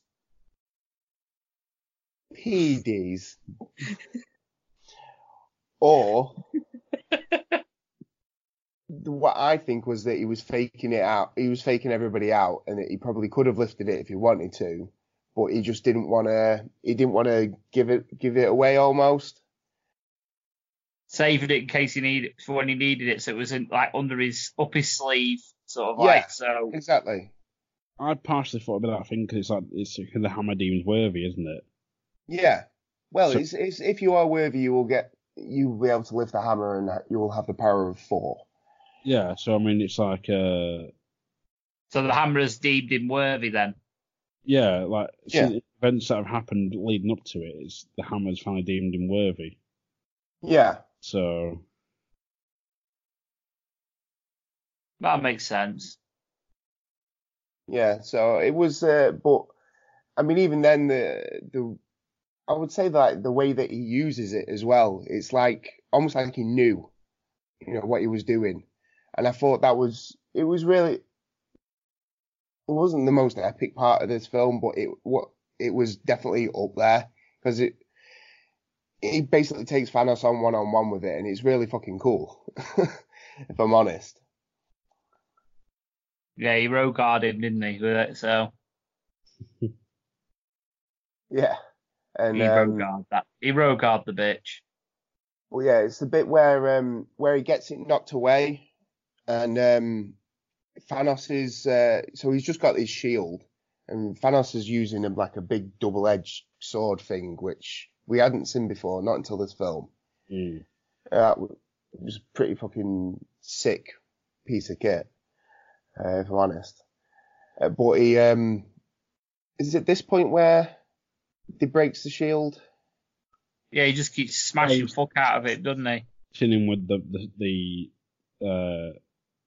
sword, the shield's breaking. Yeah. it is this bit. So so he just keeps whacking him with the sword, like, and it breaks the shield, or like pretty much in half, and he knocks him down and knocks him back, and he can't. It's like he knows that he has to kind of like get up, he has to pull himself together, type of thing. He has to keep fighting. He can't give up. So, like, he basically drags himself off the floor, retightens the belt on his shield to attach it to his arm, a bit more. And it's at this point where, which is, I think, is the most epic part of the film, is this scene where he's like, well, look at I'm going to destroy this world, and I'm going to, like, do it in, like, the, most cruel way possible, kind of thing. And all Thanos' armies, like, start appearing behind him. Yeah. And as well as the children of Thanos and everything. And it's literally Cap stood facing this army, this onslaught of, evil type of thing. And it's that's my, in terms of moments, that's like made the hair stand on the back of my neck type of thing. It was just like fucking, like, I'll be open honest, I fucking shed a tear. Because I was like, that's fucking perfect. You know what I mean? It was, because that is, like, that's what Captain America is. And I think, I can't remember if it's not at the end of this film, but he said it in one of them that it's not, or it might be the comics, that Captain America isn't the person, it's a symbol. Yeah. Type of thing. It's the symbol of, basically don't give up, and fight for your freedom type of thing. And it's this one man standing against immeasurable odds. And then all we hear is Cap on your left. And then they all start coming through the portals because obviously they've brought everybody back, and that was like fucking brilliant. Perfect timing. Yeah, well, it's not even so much just that it was perfect timing. I just think that if they could have had them come back in like drips and drabs, because some of them were still on Earth, some of them were in, on Titan, whatever, whenever they came back. And I just think that the way that, it was coordinated by Stephen Strange and, well, he's the Sorcerer Supreme, but I can't remember what the group of them's called. I can't remember. That they all came through the portals all at the same time, type of thing. And I just thought that was it was just a perfect way to do it, the perfect way to bring everybody in. Yeah. Yeah, it was thingy for me. It was Black Panther coming through. Yeah. Appearing with it did for me is like, I just looked at my arms, like it's like the Rock doing the promo and his hair like showing the goosebumps on the camera. It's like, yeah. Shit. So this is where me not being a Marvel fan is probably taking it out. The experience is probably taken out of it for a little bit for me, because I didn't get any of these like, holy shit moments. Like, oh look, here's another character. Here's another character. Yeah. This one died in the last film, but because of lots of the actions they've done, they're alive again now. Oh look, watch them reproduce. Well, yeah. If you've not, go on. So if I'd invested the time and like watched all these films and obviously got myself invested in the characters and learned about their stories and cared, then these scenes would mean a lot more to me. But as it is, it's just introducing. It's like player 2 has entered the game. Yeah, so like what you're saying is like they didn't really like. Yeah, it's not the fault of the film. It's because you're not as invested as somebody who's watched every movie that they've done for the past 10 years. Like yourself, like Coxie, like most of the people that were in the cinema. Yeah. You know what I mean? It's it's a little bit wasted on me, if that makes sense. Well, it's like I've been saying to you on the group chat. It's like I think if you went back now and you watched them all in like probably chronological order or whatever, you'd probably if you went back now and like watched Endgame now, or you could watch it on DVD or whatever after you've watched them all, it'll probably make a bit more sense to you, and you'll possibly get those similar sort of feelings and reactions. Yeah. I'd like to think so, but obviously because I've seen the film already, I don't know if that would happen. Yeah, but yeah. I'd like to think that if I did go into that film not blind like I did do, then I would get the more emotional sort of like reaction out of it. But I think so. It's that same thing, sort of again relating this to wrestling. Like if you showed someone like Taker Michaels 1, and you said this is like one of the greatest matches of all time, and they'd probably just watch and say why. Yeah.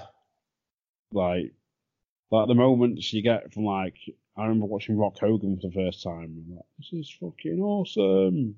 Yeah, yeah.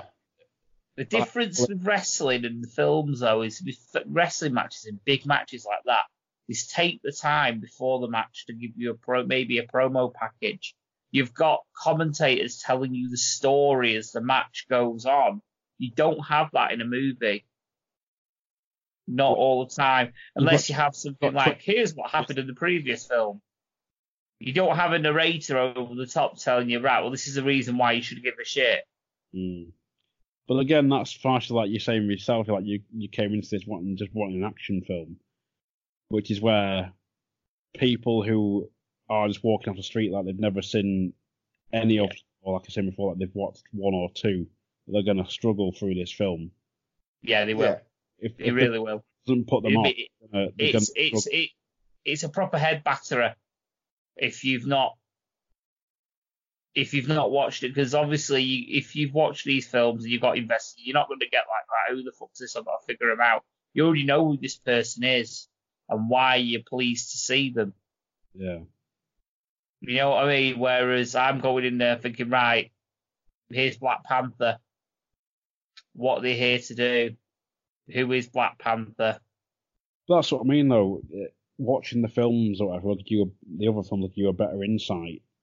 And you'd watch it with newfound appreciation. Yeah, absolutely. Yeah. That's why, like I said at the beginning, and I didn't mean any offence by it, but this film it's not meant for you, really. You know what I mean? It's I understand that. It wasn't me like being trying to be a nit. No. There is so much in this film that is done, and that is. It's so much fan service. Yeah, it is. It is. That is the perfect way to put it. It is fan service. It's. It's akin to having Tori Wilson in your front room. Fan service, you know what I mean? Uncle's after a different kind of service, though. No, you know what I'm saying? It's like, it is, as somebody, well, as myself who, has invested the time and, was invested in these characters, it was just so fucking good. I mean, the film was made for people like you and Coxie and Alan and 99% of the people that are in the cinema on a midnight. It's made for the people that will go out and watch a film about what they're into. Yeah, on a midnight screening. If there was a film about, I don't know what I would like and you wouldn't like, I don't know, But there you go, perfect example. There was a film that came out, and I don't know if Cox still knows. I think, was he working at the island then? I don't know. What year? Got pass. I'd moved into Balamory by that point, but I never got round to going to the cinema to watch it. But it was a film, or it was more like a documentary that came out called The Green Hell, and it was like a 2-hour long documentary about the Nürburgring. and I wanted to go and see it. It was strictly in the cinema on one day. Mm. It had a 1 day run in the cinema. And I've not seen it anywhere. And it was one of them films I was like, right, I knew about it 3 months in advance. And I never got round to booking a ticket and going. And I missed it. But it's one of those things where I would go and say, right, this showing's at midnight, and the premiere's at midnight. I would pay and go and watch that at midnight because it's what I'm into. Mm. I'm a fan of this like motorsport, and I know what the Nürburgring is. I know sort of its history. Whereas, like, you know the history of these characters going into this film. You've got the history of the whole fuck knows since Iron Man and going from there all the way to this point now. You've got that knowledge. You know sort of history. You're invested. So you're going to be more hyped. You're going to have the film's made for you because it's a conclusion of all that story arc from Iron Man right through to now. The film's made for people like you, like the Green Hell, was made for motorsport fans. This film's made strictly for comic book fans and Marvel fans. Not for me, which is why I think I'm coming out of this from a different point of view from you two. Because it's not a story I've invested myself in, whereas you two have. Yeah, I know what you're saying. So we'll go into overall ratings later, I guess, because we've still got a little bit more breaking down to do, I think, haven't we? Yeah, it's like the final fight now, really. Yeah. Yeah. So they all start appearing through the portals. Portals, yeah.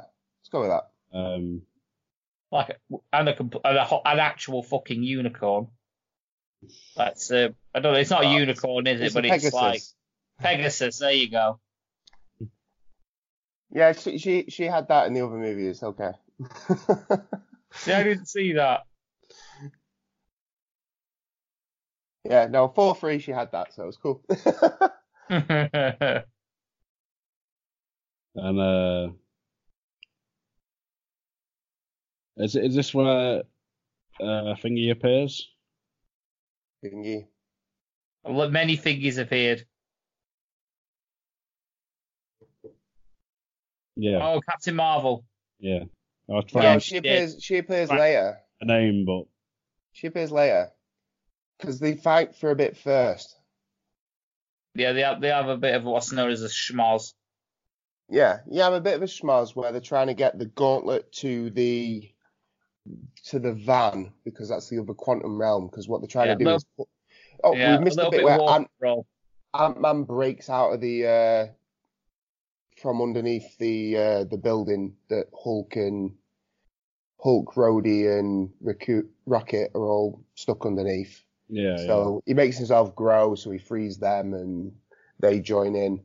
But like this, all of everybody who you can think of that's in the universe has come out of these portals. Like M'Baku's there, everybody. And all you get is Captain America does the Avengers assemble line, and then they run into battle with the army, basically. Thanos' army with I think it was Imagine Cap. Braveheart with technology. Yeah, it was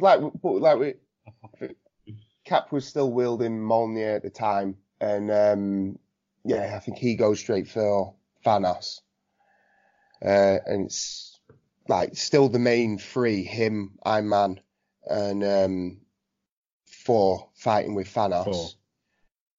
And then everybody else is like there's like a few bits of this which I did have like a bit of an issue with, like Pepper Potts shows up in basically her own Iron Man suit, and it was kind of like really? You know, who's looking after the kid? Well, it doesn't matter because Pepper's here now, and she pulls a stupid face because Gwyneth Paltrow has a stupid face. The kids might have their own Iron Man suits fighting other things. Train Probably. them So I was a bit like, well, you know, the people who have Simbi heroes, I'm quite happy for you to be back, like Wasp and whatnot. To try and introduce Pepper as now a hero, I was a bit like, no.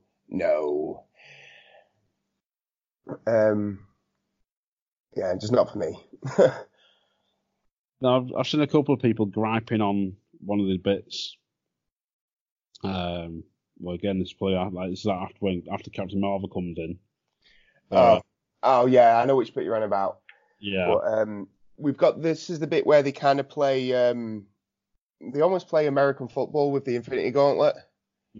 Like Hawkeye's running across the map. Well, I say the map, the battlefield with it, and then he gives it to Black Panther, who does a bit, and Spider-Man does a bit. And this is when Captain Marvel arrives, when Spider-Man's got the Infinity Gauntlet. But I mean, there's still the action that's going on all around you while you're watching this. It's like flicking to different bits, like you see Scarlet Witch fights Thanos one-on-one at one point. And you know, it's all decent stuff. Showing she's quite powerful as well. Yeah, which was good because she actually breaks the sword. Yeah. Or, like breaks part of it off. But you know, this was all this was going on. It was quite, you know, it was good. There was a lot going on, but I didn't feel like you were missing too much. You know, it was very, very well edited, I found, with this bit. And, yeah. Stuff like the cinematography and that was spot on because it wasn't too clusterfuck of here's this, that, and everywhere happening all in one go. It's like I think it was on one point rather than having too much going on at once, and you're like, right, so I've just missed something somewhere, evidently. That might have required a second viewing to go, right, I've caught that, but then I've missed something else. So yeah, that's it. I mean, I'm hoping by the time I've finished my fourth viewing, I will have picked it all up. But I don't feel like I have missed anything. You know, anything too important. But as we get to we're getting towards we are getting towards the end basically. So what kind of happens is Peter Parker gets so far, or Spider-Man, so far with the gauntlet. And then like he's getting kind of overrun. Cap throws Mjolnir out and he kind of web slings onto it and that takes him further. Meanwhile, there's a quite a funny bit where I can't remember if it's Thanos they're fighting or if it's just like the minions. Thor and Cap are fighting, and they each end up getting hold of each other's weapon. So Thor has Mjolnir and Cap has Stormbreaker. It's like and they swap. Yeah, Thor's like, no, you take the little one. I'll have the big one. But I thought it was quite humorous. Yeah, that was quite funny. There was a few giggles in the cinema there. It's like fucking Men in Black though, like because we had like the Men in Black international trailer.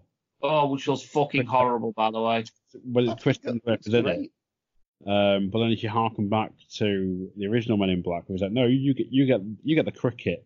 Like he's like some tiny, like Will Smith got a tiny little gun, and Tommy Lee Jones got like the big fuck off gun. Yeah. It's like harkening back to that because Chris Hemsworth is in Men in Black International, which sort of was quite funny for me. Yeah, I thought it was quite good. But then, so Peter Parker's got the gauntlet. This is when Captain Marvel arrives. And destroys the ship. Yeah, she destroys the ship because Scarlet Witch was actually going to kill Thanos. She looked like she was quite close to doing it. And so he basically had the ship fire on everybody, his own troops, everything, just to kind of save his ass. So that happened. Captain Marvel destroys the ship, like, really easily, because she's Captain Marvel. Then she goes and gets the gauntlet off Peter Parker, and he's like, oh, I don't know how you're gonna get through all that, and like because it's like this army just keeps coming. There's so much of it, and this is the bit that gets me, because all the women come out, right, and like, oh, she's got help, and it's like, wait, what? Are we doing this in 2019? Really? We know you're equal.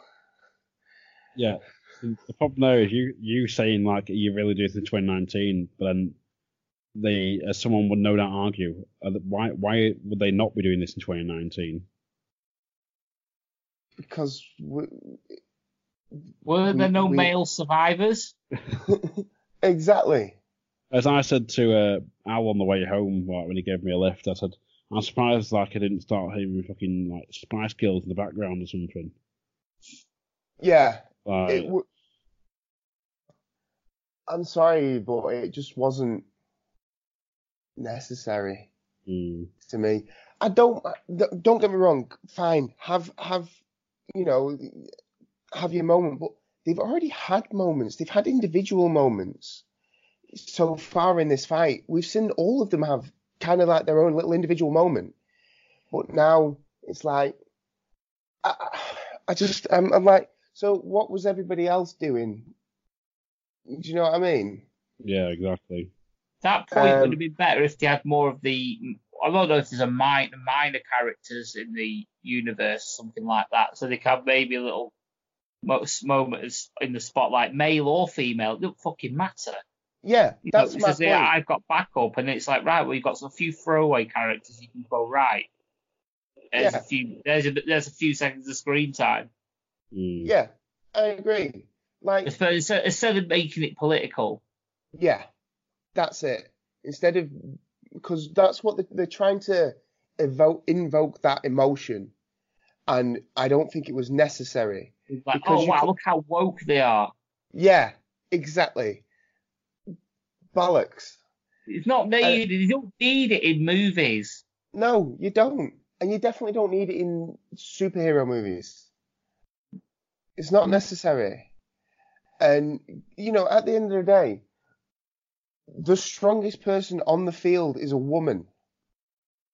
And as we quite clearly see in the next 30 seconds, she doesn't need your help. There you go. You took about 5 of them out in front of her, and she then just barreled through them like they were nothing until Thanos makes the quantum generator, or whatever they want to call it, explode. So it was just a bit like, well, I didn't need it, but it was there.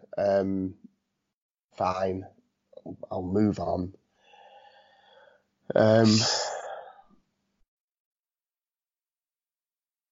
So yeah, and then on that one. Yeah, I don't know what you thought, Coxie, about that bit. It was a bit face palmy, and like, because I know someone who went to like a preview in London.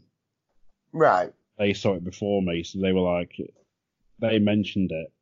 And it's like, it was a case of, oh dear God, are we really doing this? Like, yeah.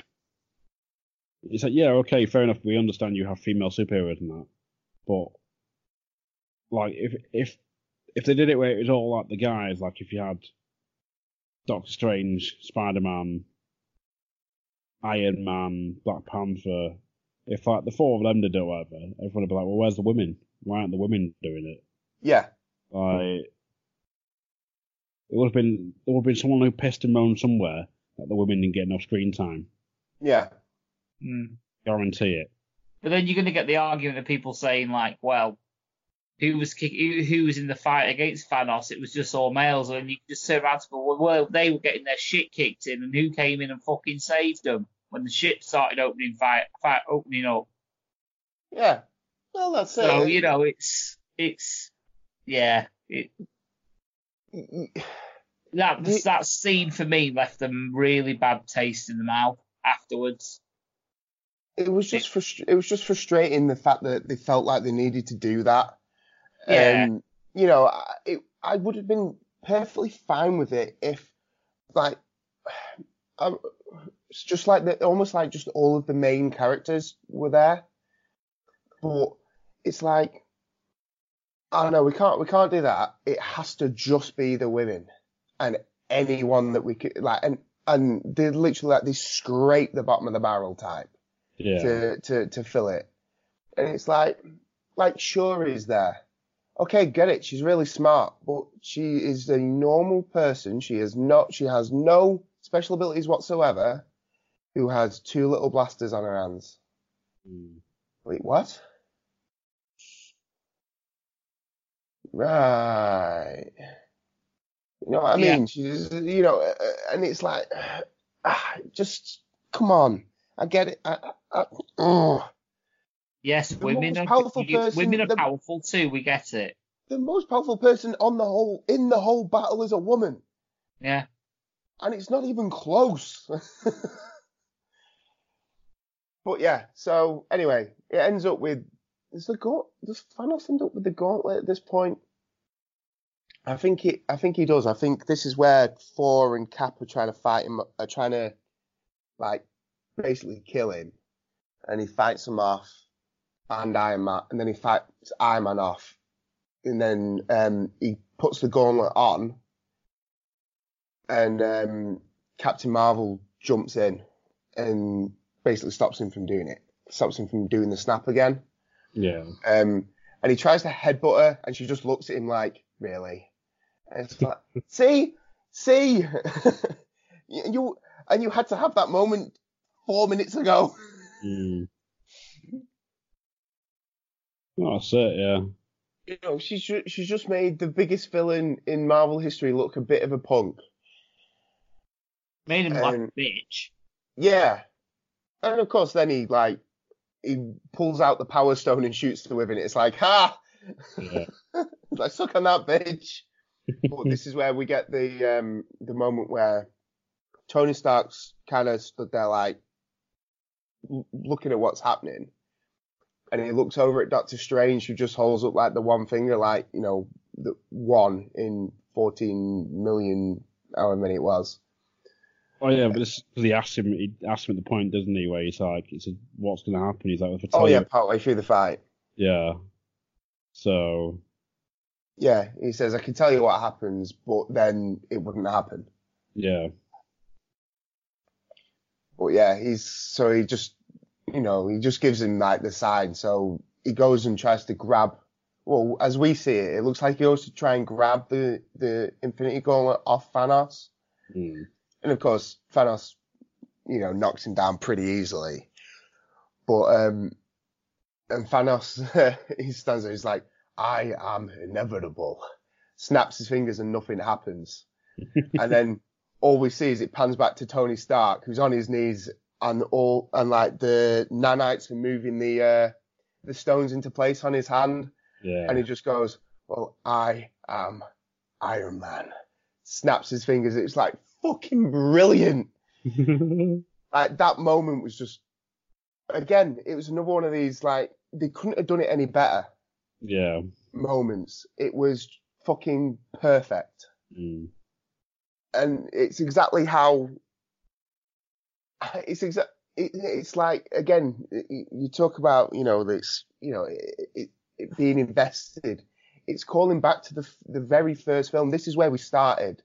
It started with Tony saying, well, I'm Iron Man. And it was like, boom. Yeah, it was like a throwback line, yeah. Yeah, it was just so good.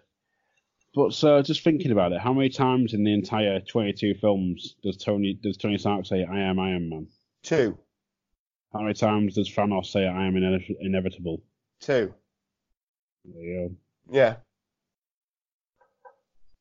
Yeah. It's so good. You got a cigarette there, Bunkle? Cigarette. I think he needs a cigar. Yeah. Box of tissues. Jesus. It's just such a good film. So yeah. Stark does the snap, Yeah. but the energy mortally wounds him because Yeah. Because he's a dude. Well, So- you look at what it did to the Hulk, and look at what it did to Thanos. yeah, Type of exactly. thing when they've used it, and they're far more powerful beings than what we are, which is just humans, which is what Tony Stark is at the end of the day. He just built a suit.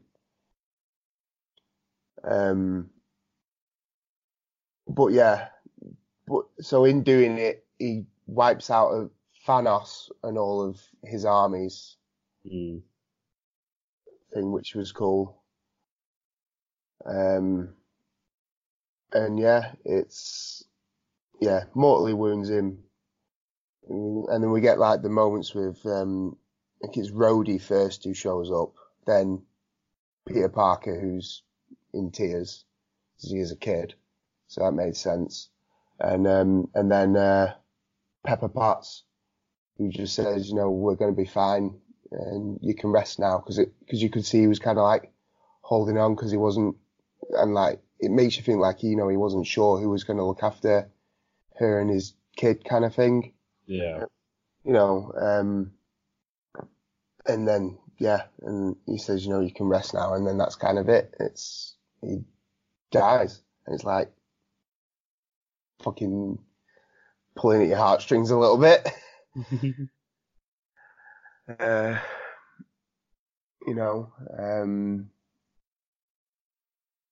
then I think that it goes straight to the funeral then, does it?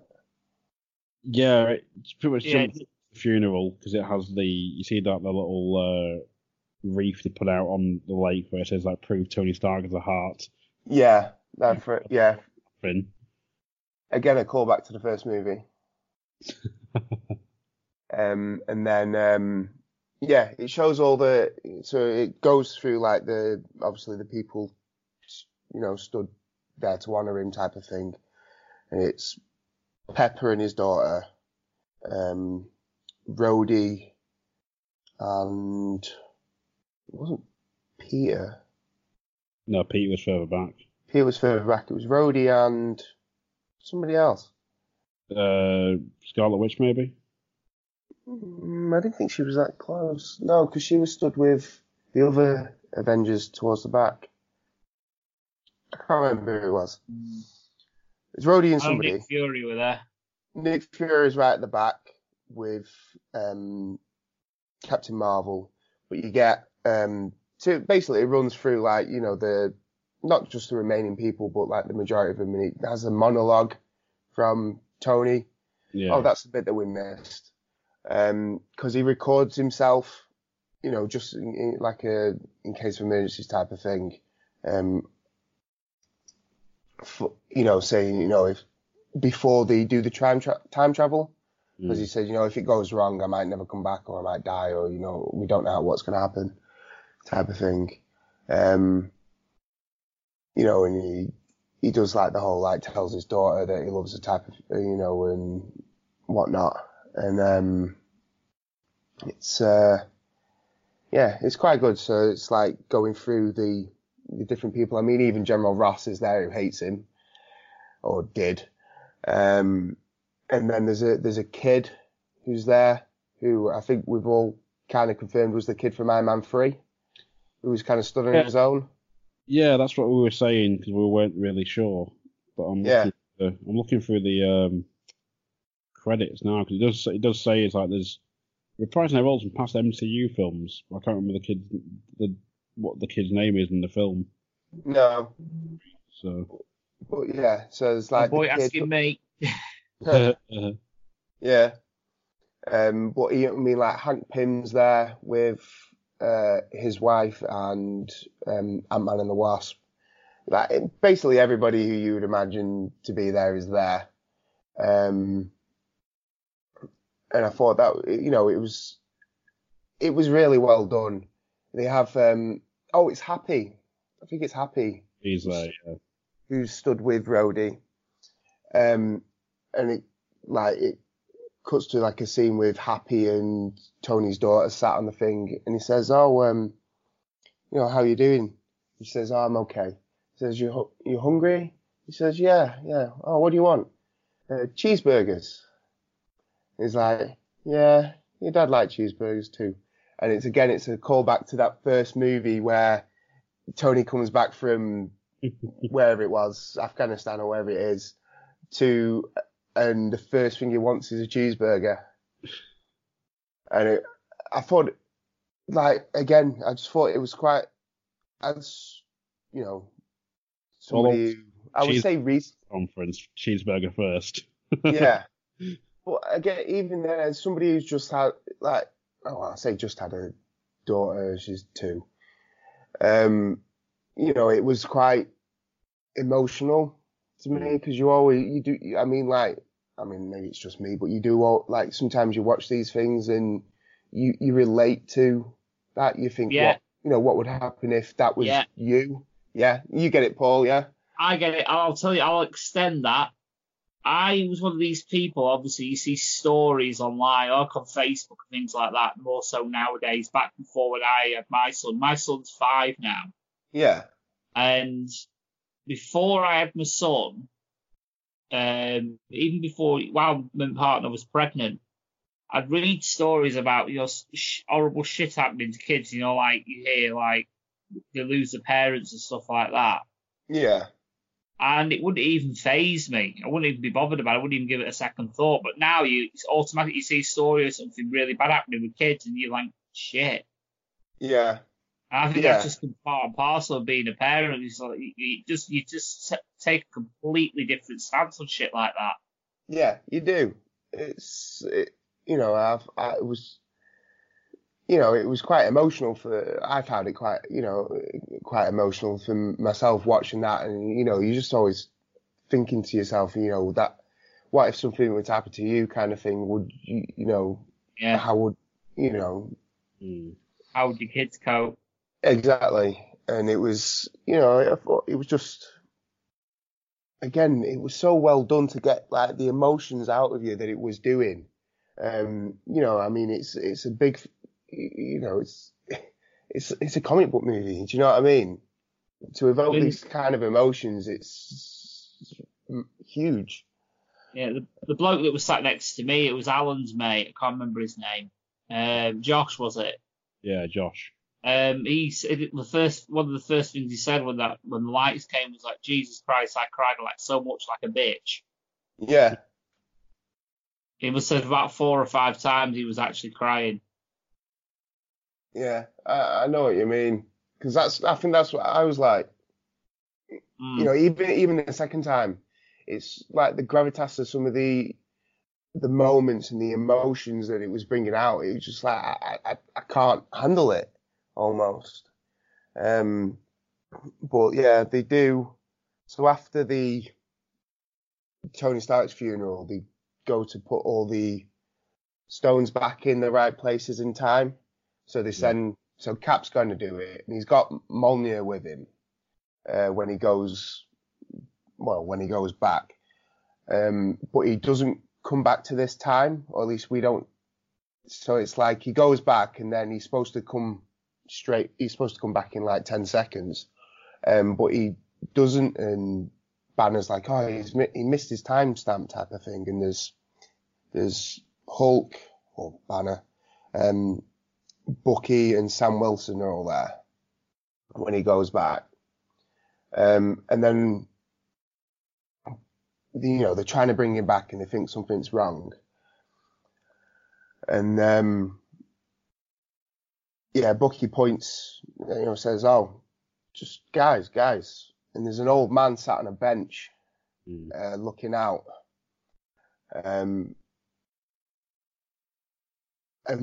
But Bucky prompts Sam to go over to him, which I really liked. I really liked this bit because, I'll explain in a sec. So Sam goes over and talks to him. It's obviously it's Captain America, it's Steve Rogers, who's and he basically says, I thought I'd go and see what Tony was on about and have that life that he always said I should get.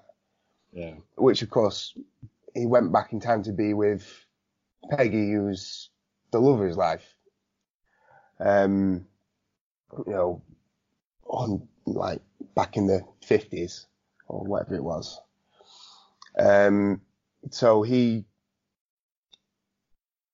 So yeah, and because obviously the super soldier serum, he's lived until now, and he knows that they're going to be there at this moment, so he's there, and he has his shield like basically looking brand new, and he gives it to Sam and says, "I'll try it on," type of thing. And again, it's like him passing the torch, again leading to that. What I was mentioning about Captain America isn't a person, it's a symbol. Yeah. So we get Sam Wilson is now Captain America type of thing. But, again, it was going back to the comics, it was like a perfect thing because in the comics, both the Winter Soldier and Falcon at one point or another are Captain America. So you could have picked either one of them to walk up. Yeah. But the big thing with when the Winter Soldier is he still gets tried for all of his war crimes because at the end of the day he's a terrorist. Right. So it made more sense to do the Disney thing and put it on Sam Wilson, who's the clean cut all American. But it still fits with the comics. Yeah. So I really like that. The way that they did that, the way they could have been one or the other, but and how they went about it, I thought it was really good. But again, it was Captain America getting his happy ending almost. He got the chance to have what he never could because he always kind of felt out of time. Do you know what I mean? It was like he was here, but he didn't fit in. You know what I mean? He was a 100-year-old dude. He didn't look it, but he was. Mm. So as a massive Captain America mark, I really enjoyed that. I thought it was really well done. It was really nice type of thing. But I don't know what you guys thought. Yeah. I kind of figured they were going to go with some sort of passing the torch thing. Because I don't know, there's been no real specification of what they're doing next other than Spider-Man. Yeah. But It's probably going to be another Guardians of the Galaxy. yeah, that's rumoured. Well, they've got the script of it, so that's probably going to Yeah. But then there's, like, I think Kevin Feige, or whatever he's called, Kevin Feige, the Marvel president, is like, we've got films planned up to like 2025. Yeah. Full list. So like Dark Phoenix is out in June. Yeah, different universe. It's like, but like I read, Black Panther 2's kind of been confirmed. Black Widow, but that'll be a prequel. yeah. Which may have the Winter Soldier in it as well, from what I've read, rumor-wise. And then there's some that I don't really know I've seen, like, rumored. But I was kind of like, again, your main heroes are all kind of established now. And even, like, some of the secondary ones are established, to me. Well, it's like, you guarantee, I reckon it's going to be like an Ant-Man 3. I'm not too sure about that, because he looked to get his happy ending as well. Yeah, but I think they're going to do like, because they've done Ant-Man and the Wasp, so I reckon the next one's going to be Giant Man. Right, okay. If they do something like that. I can see them doing, obviously, Black Panther 2. Yeah. Mid Black Widow film, but they've been talking about that for ages. You got Guardians 2. 3. 3 even, sorry, yeah. I'm tired. Yeah. I've heard rumours of like maybe a Moon Knight, either film or TV. Yeah, I've heard that. A Witch. I've heard a 4-4. Yeah. Nightmare to say. Be interested to see what they do with Thor, actually, because he's with the Guardians now, which is one of the bits that we get at the end. But I'd be interested to see what they do with that, because they can't really do a movie with all of them in it, but then maybe they could. I'm just not too sure how it'd look. I've heard of possibly a rumoured maybe like another Hulk film, possibly, but I mean possibly doing World War Hulk. Right, okay. Or Planet Hulk, but I know they've done an animated Planet Hulk. Right. So, but if they do like Moon Knight, they could lead them towards like doing like the Marvel Knights. Yeah. Film or something maybe. Again, Captain Britain's been rumoured for years. Yeah. Like, possibilities are endless. They are. But I think it's eventually going to lead towards another. There's going to be another Avengers film down the line. Yeah, but it'll be more like, well, I'd describe it as the new Avengers, really. Yeah, that's what I'm going on. I was going to lead up to that point of like, it's going to be the new Avengers. Yeah. So. Yeah, as you think about it, the only one that's really, I mean, like Doctor Strange 2's been rumoured as well. That's one of them that I saw. Just a given.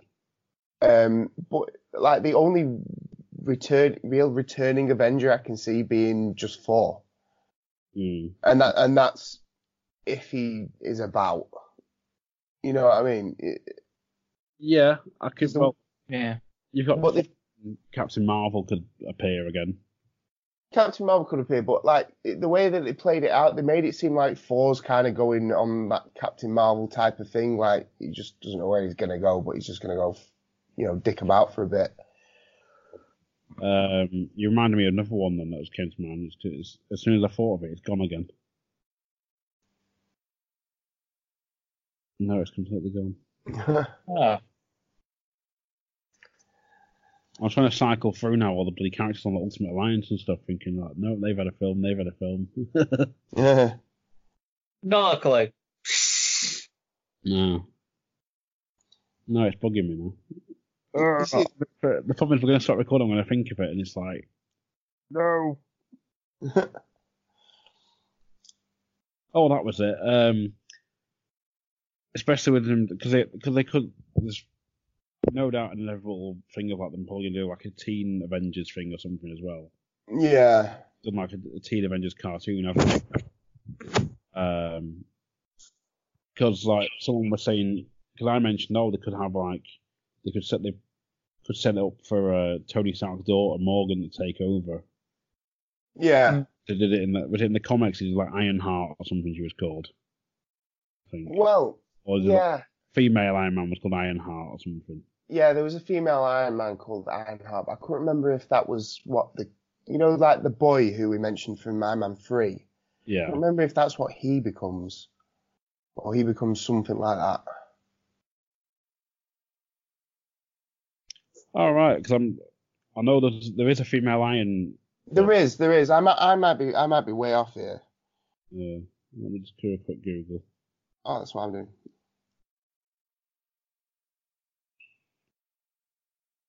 No, okay. Ironheart's the girl one. Yeah.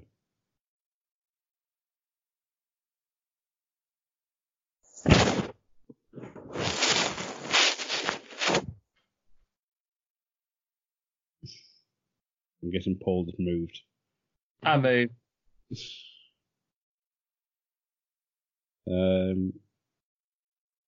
Yeah, but if they're going down that route, I could probably see them doing like a Spider-Girl or Spider-Woman film, whatever she's called. Yeah. More female characters and stuff like that, like because of how successful like Captain Marvel's been. Yeah. It's like it's inevitability that's gonna be like, yeah, there's gonna be more female-led films and stuff. Yeah. Oh, Buggles yawning. Sorry. Nah, I'm tired too. But no, yeah, they've got loads they can do. I'm quite happy with that as like an end to the, this phase or this 4 phases, whatever you want to call it. I don't know. But Yeah, it's I read that today somewhere. I couldn't remember where it was. It was like the end of phase. Was it phase 3? I can't remember if this is the end of phase 3 or the end of phase 4. Phase 4, I think. But either way, it was, this was a fantastic end to 10 years worth of films. Like I said, I don't think I've ever enjoyed being in the cinema so much. It was fucking brilliant. It kind of came full circle for me because like it started with Iron Man, it's kind of ended with Iron Man. Yeah. So, but then it's like, and everyone says like Captain America was probably like the biggest, or the most important character because of like the events from like the Winter Soldier film. Right. A lot of people are saying, but yeah, just for me, like I remember seeing Iron Man, and it's like one of my favourite of the series.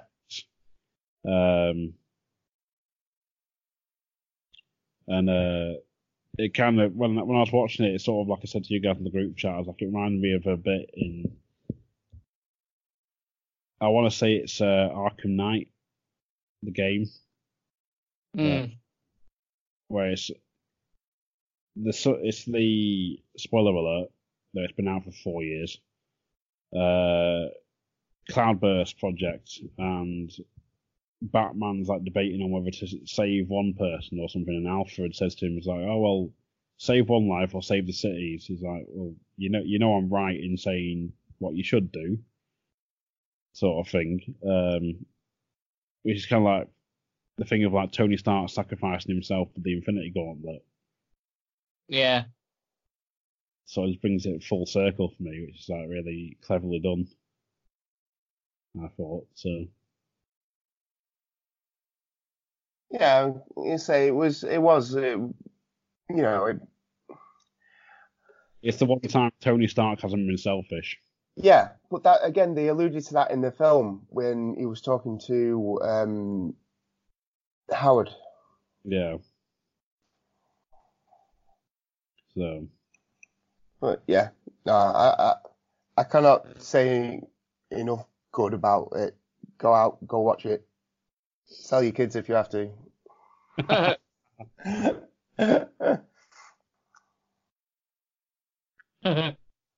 yeah. So, are we doing scores? Yeah, go for it. Why not? Out of what? I'd say 10. There aren't enough numbers in 10. All right, 11.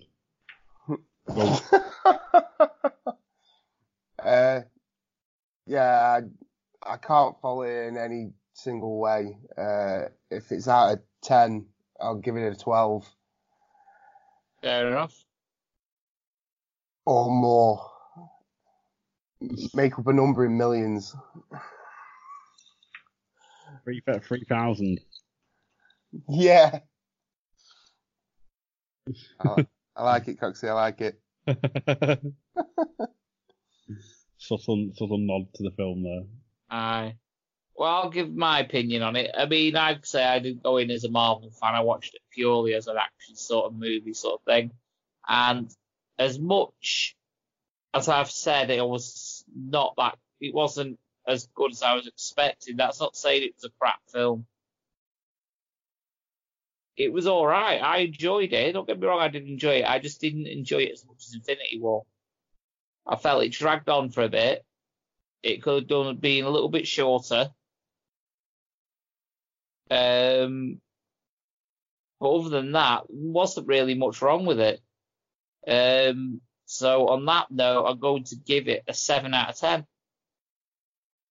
which is nice, solid. You're not going to be disappointed if you watch it. It's worth what we pay to get in. Got a 7 out of 10. See, it's a bit of fun. I'd have paid £10 for it if it was like thingy. So yeah, okay, yeah. But even like I say, even at £10, it's not as that bad. But 7, maybe 7.5 out of 10 if I'm that way out. Yeah, this is again I'm alluding to this again, but like I think if you'd watched all the other films, I think that'd be a 9 for you at least. Yeah, possibly. But yeah, as somebody that's not seen the rest of the movies and just judging on this one alone, and maybe comparing it to the previous film, which I did see, for me, it wasn't as well paced as Infinity War. For me. Yeah. And I just felt like this one dragged on a wee bit too long. But other than that, there wasn't really much wrong with it. Like I say, Is this not really akin to like Taker Michael's 2, to be fair, in a way? No. It's less standalone.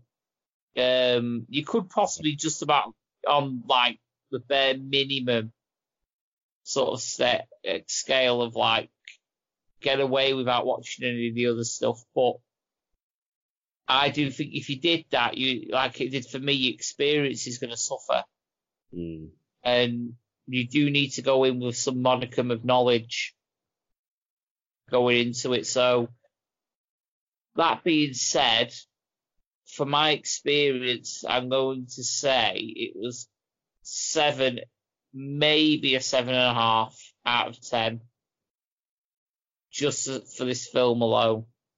Okay, fair enough.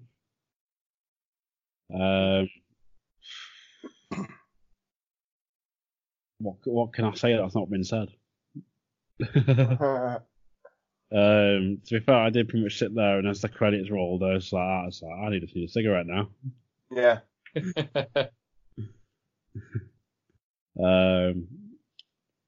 Yeah, it's like I was saying before earlier, like there were points in the time travel bits that for me, they dragged on a bit too much, but the good outweighs the bad, and like Bunker said, I can't really fault this film in any way. Yeah. The writing was spot on, it was well produced, well directed, the cinematography was spot on, it wasn't clusterfucky at any point, there was no real schmozzes or anything, like... Yeah. There's always a risk in big battles that it gets a bit clusterfucky. You know what I mean? And like you're saying, a bit of like just a random everybody's fighting with everyone, and they did so well with it. Yeah.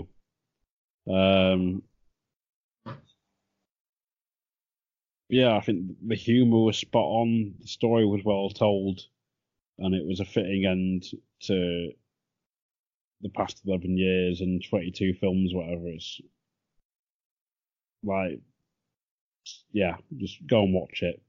Yeah. Yeah. Pay your money.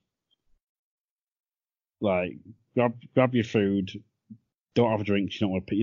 Don't pee. In fact, get that app that tells you when you can pee for the film.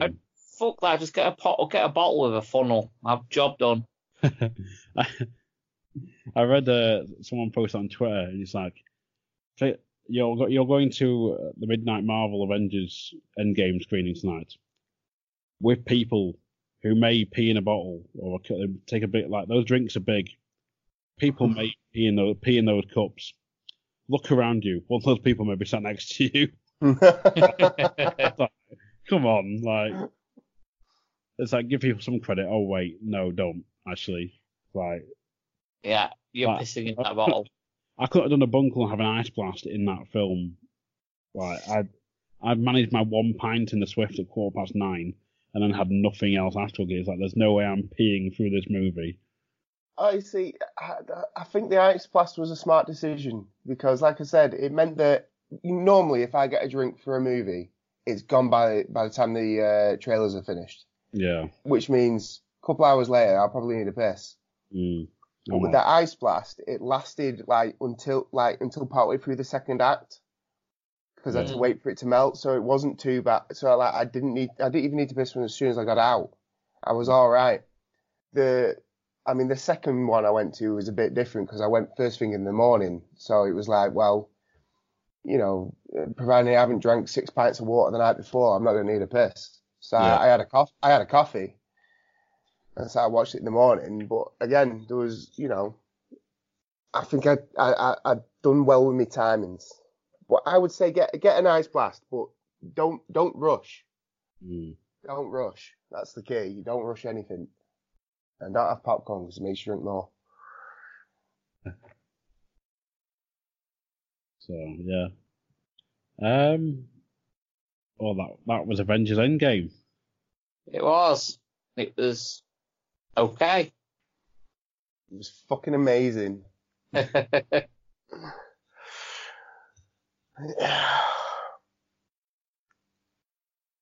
Now, what do I know? Literally fuck all. like I think I'm inclined to agree with what Coxie said, Paul. I think if you'd seen the rest of them, you'd be more inclined to score it higher. But it was the ultimate fan service movie. Mm.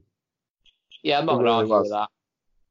I'm not going to argue with that. I mean, like I say, you have a bit more knowledge, you'd be a bit more invested. A bit like the analogy I gave about you. If you were interested in the Nürburgring, you'd give a fuck about the Green Hell because you don't know you don't know much about the Nürburgring. You don't give a flying fuck about the Green Hell. It's that thing like with bloody. Say you're watching like Lethal Weapon, and like you've not seen 1 and 2, but then Lethal Weapon 3 comes out in cinema, you're like, oh fuck it, it's something to watch. And you can go into that without having seen the previous 2, and you know what's going on. Yeah. Yeah. Because you sort of leave dread at the door, and like the couple of times watch the trailers, like Men in Black and not Star Wars. Something. There was some other film where Alan was like, he just leaned over to me, he's like, that's a film where you just leave dread at the door and just sort of enjoy it. Yeah. John Wick 3? No, we didn't have that one. We had Star Wars trailer. Star Wars is shit anyway, I don't watch it. I'm trying to think what was in the trailers. Star Wars, Men in Black, Pokemon Detective, Pikachu Detective. Pikachu, yeah. Which actually looks fucking phenomenal, by the way. Yeah, I think that does look good, actually. Yeah, I agree with that. I'm sure there's 1 or 2 more, but I can't think what they are. I'm trying to think of what I got because I went to 2 showings. I got 2 different sets of trailers. Oh, right. Yeah, I thought that was weird too.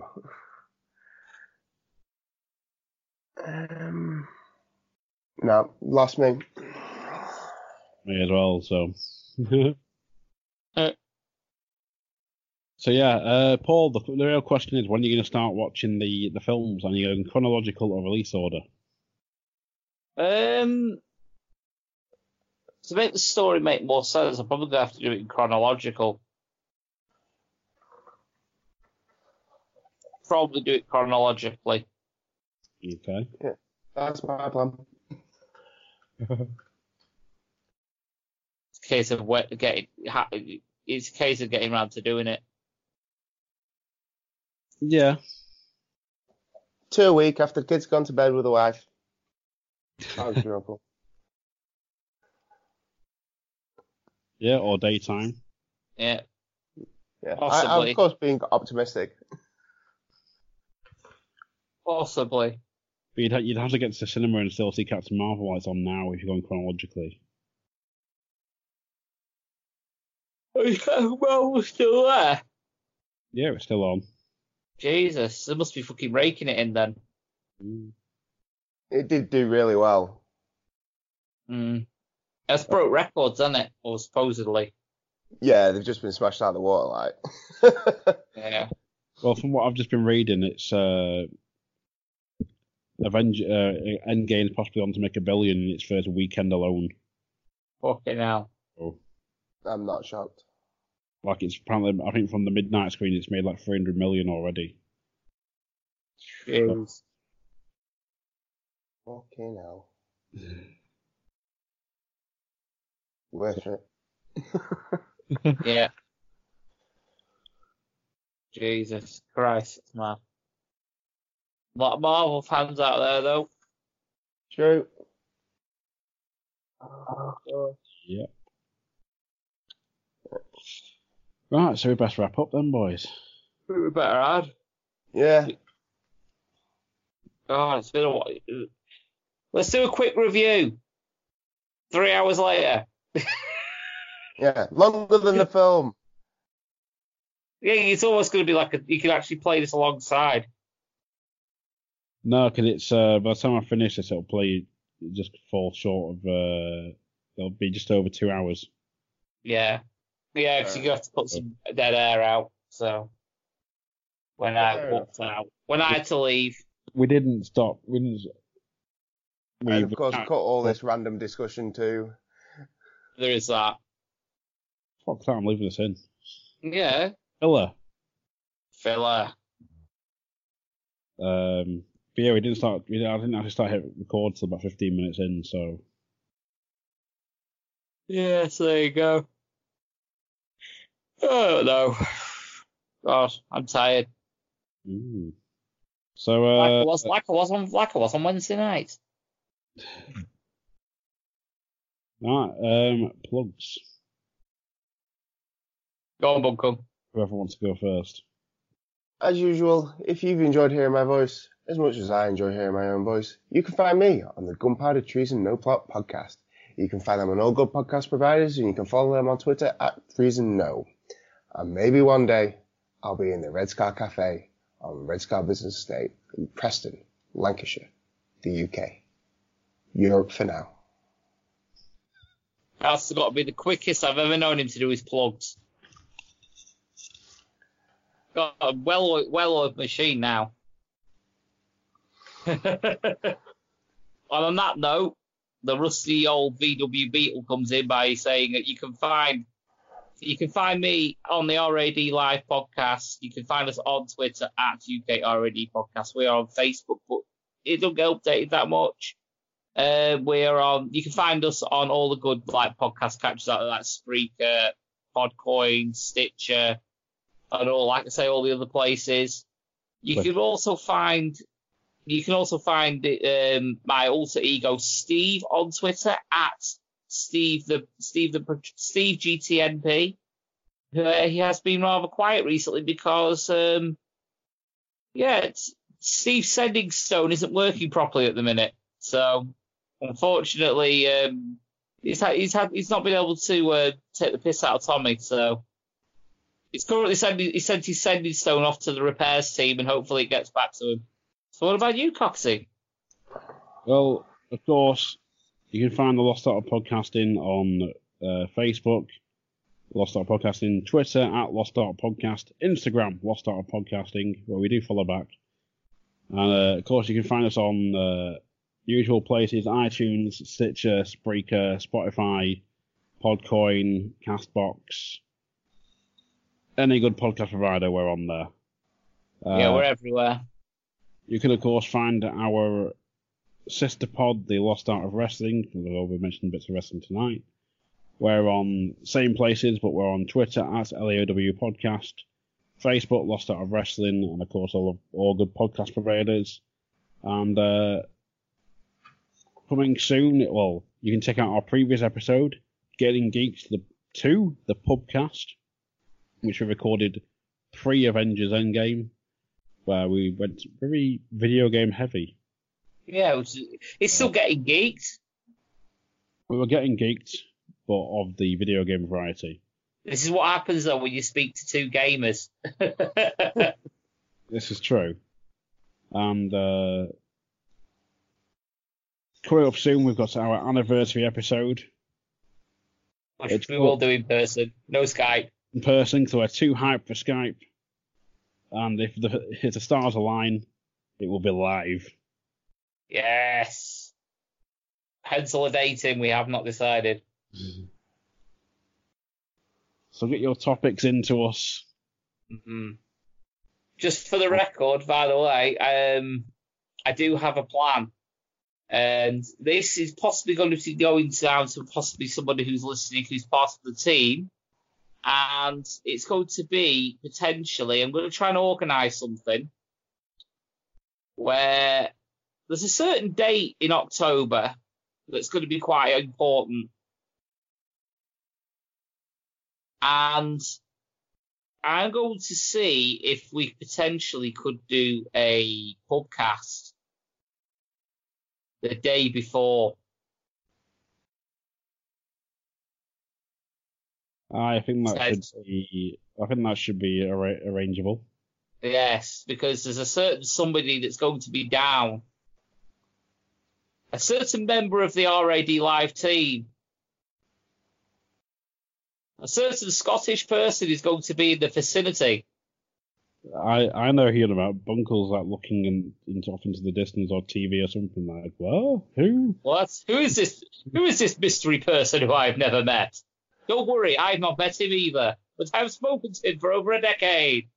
Oh, I know who it is. Yeah. If there's anyone who's as opinionated as Bunkle. Oh, we're in for a treat. Oh yeah, get you two in the same room. It was fucking fantastic. Is this when they're going to sit in a room together and so like sat at a table across from each other? It's like that. That's great. Yes. I'm looking in a mirror. For those who can't see that there, I'm doing like the hand motion of like someone moving the hand and the other person moving the hand as well at the same time. Yeah. So. Wax on, wax on. But yeah, Xander's got a caravan booked for like a few days, so. So yeah, Xander will be here. You just reminded me of Karate Kid the musical. Stranra.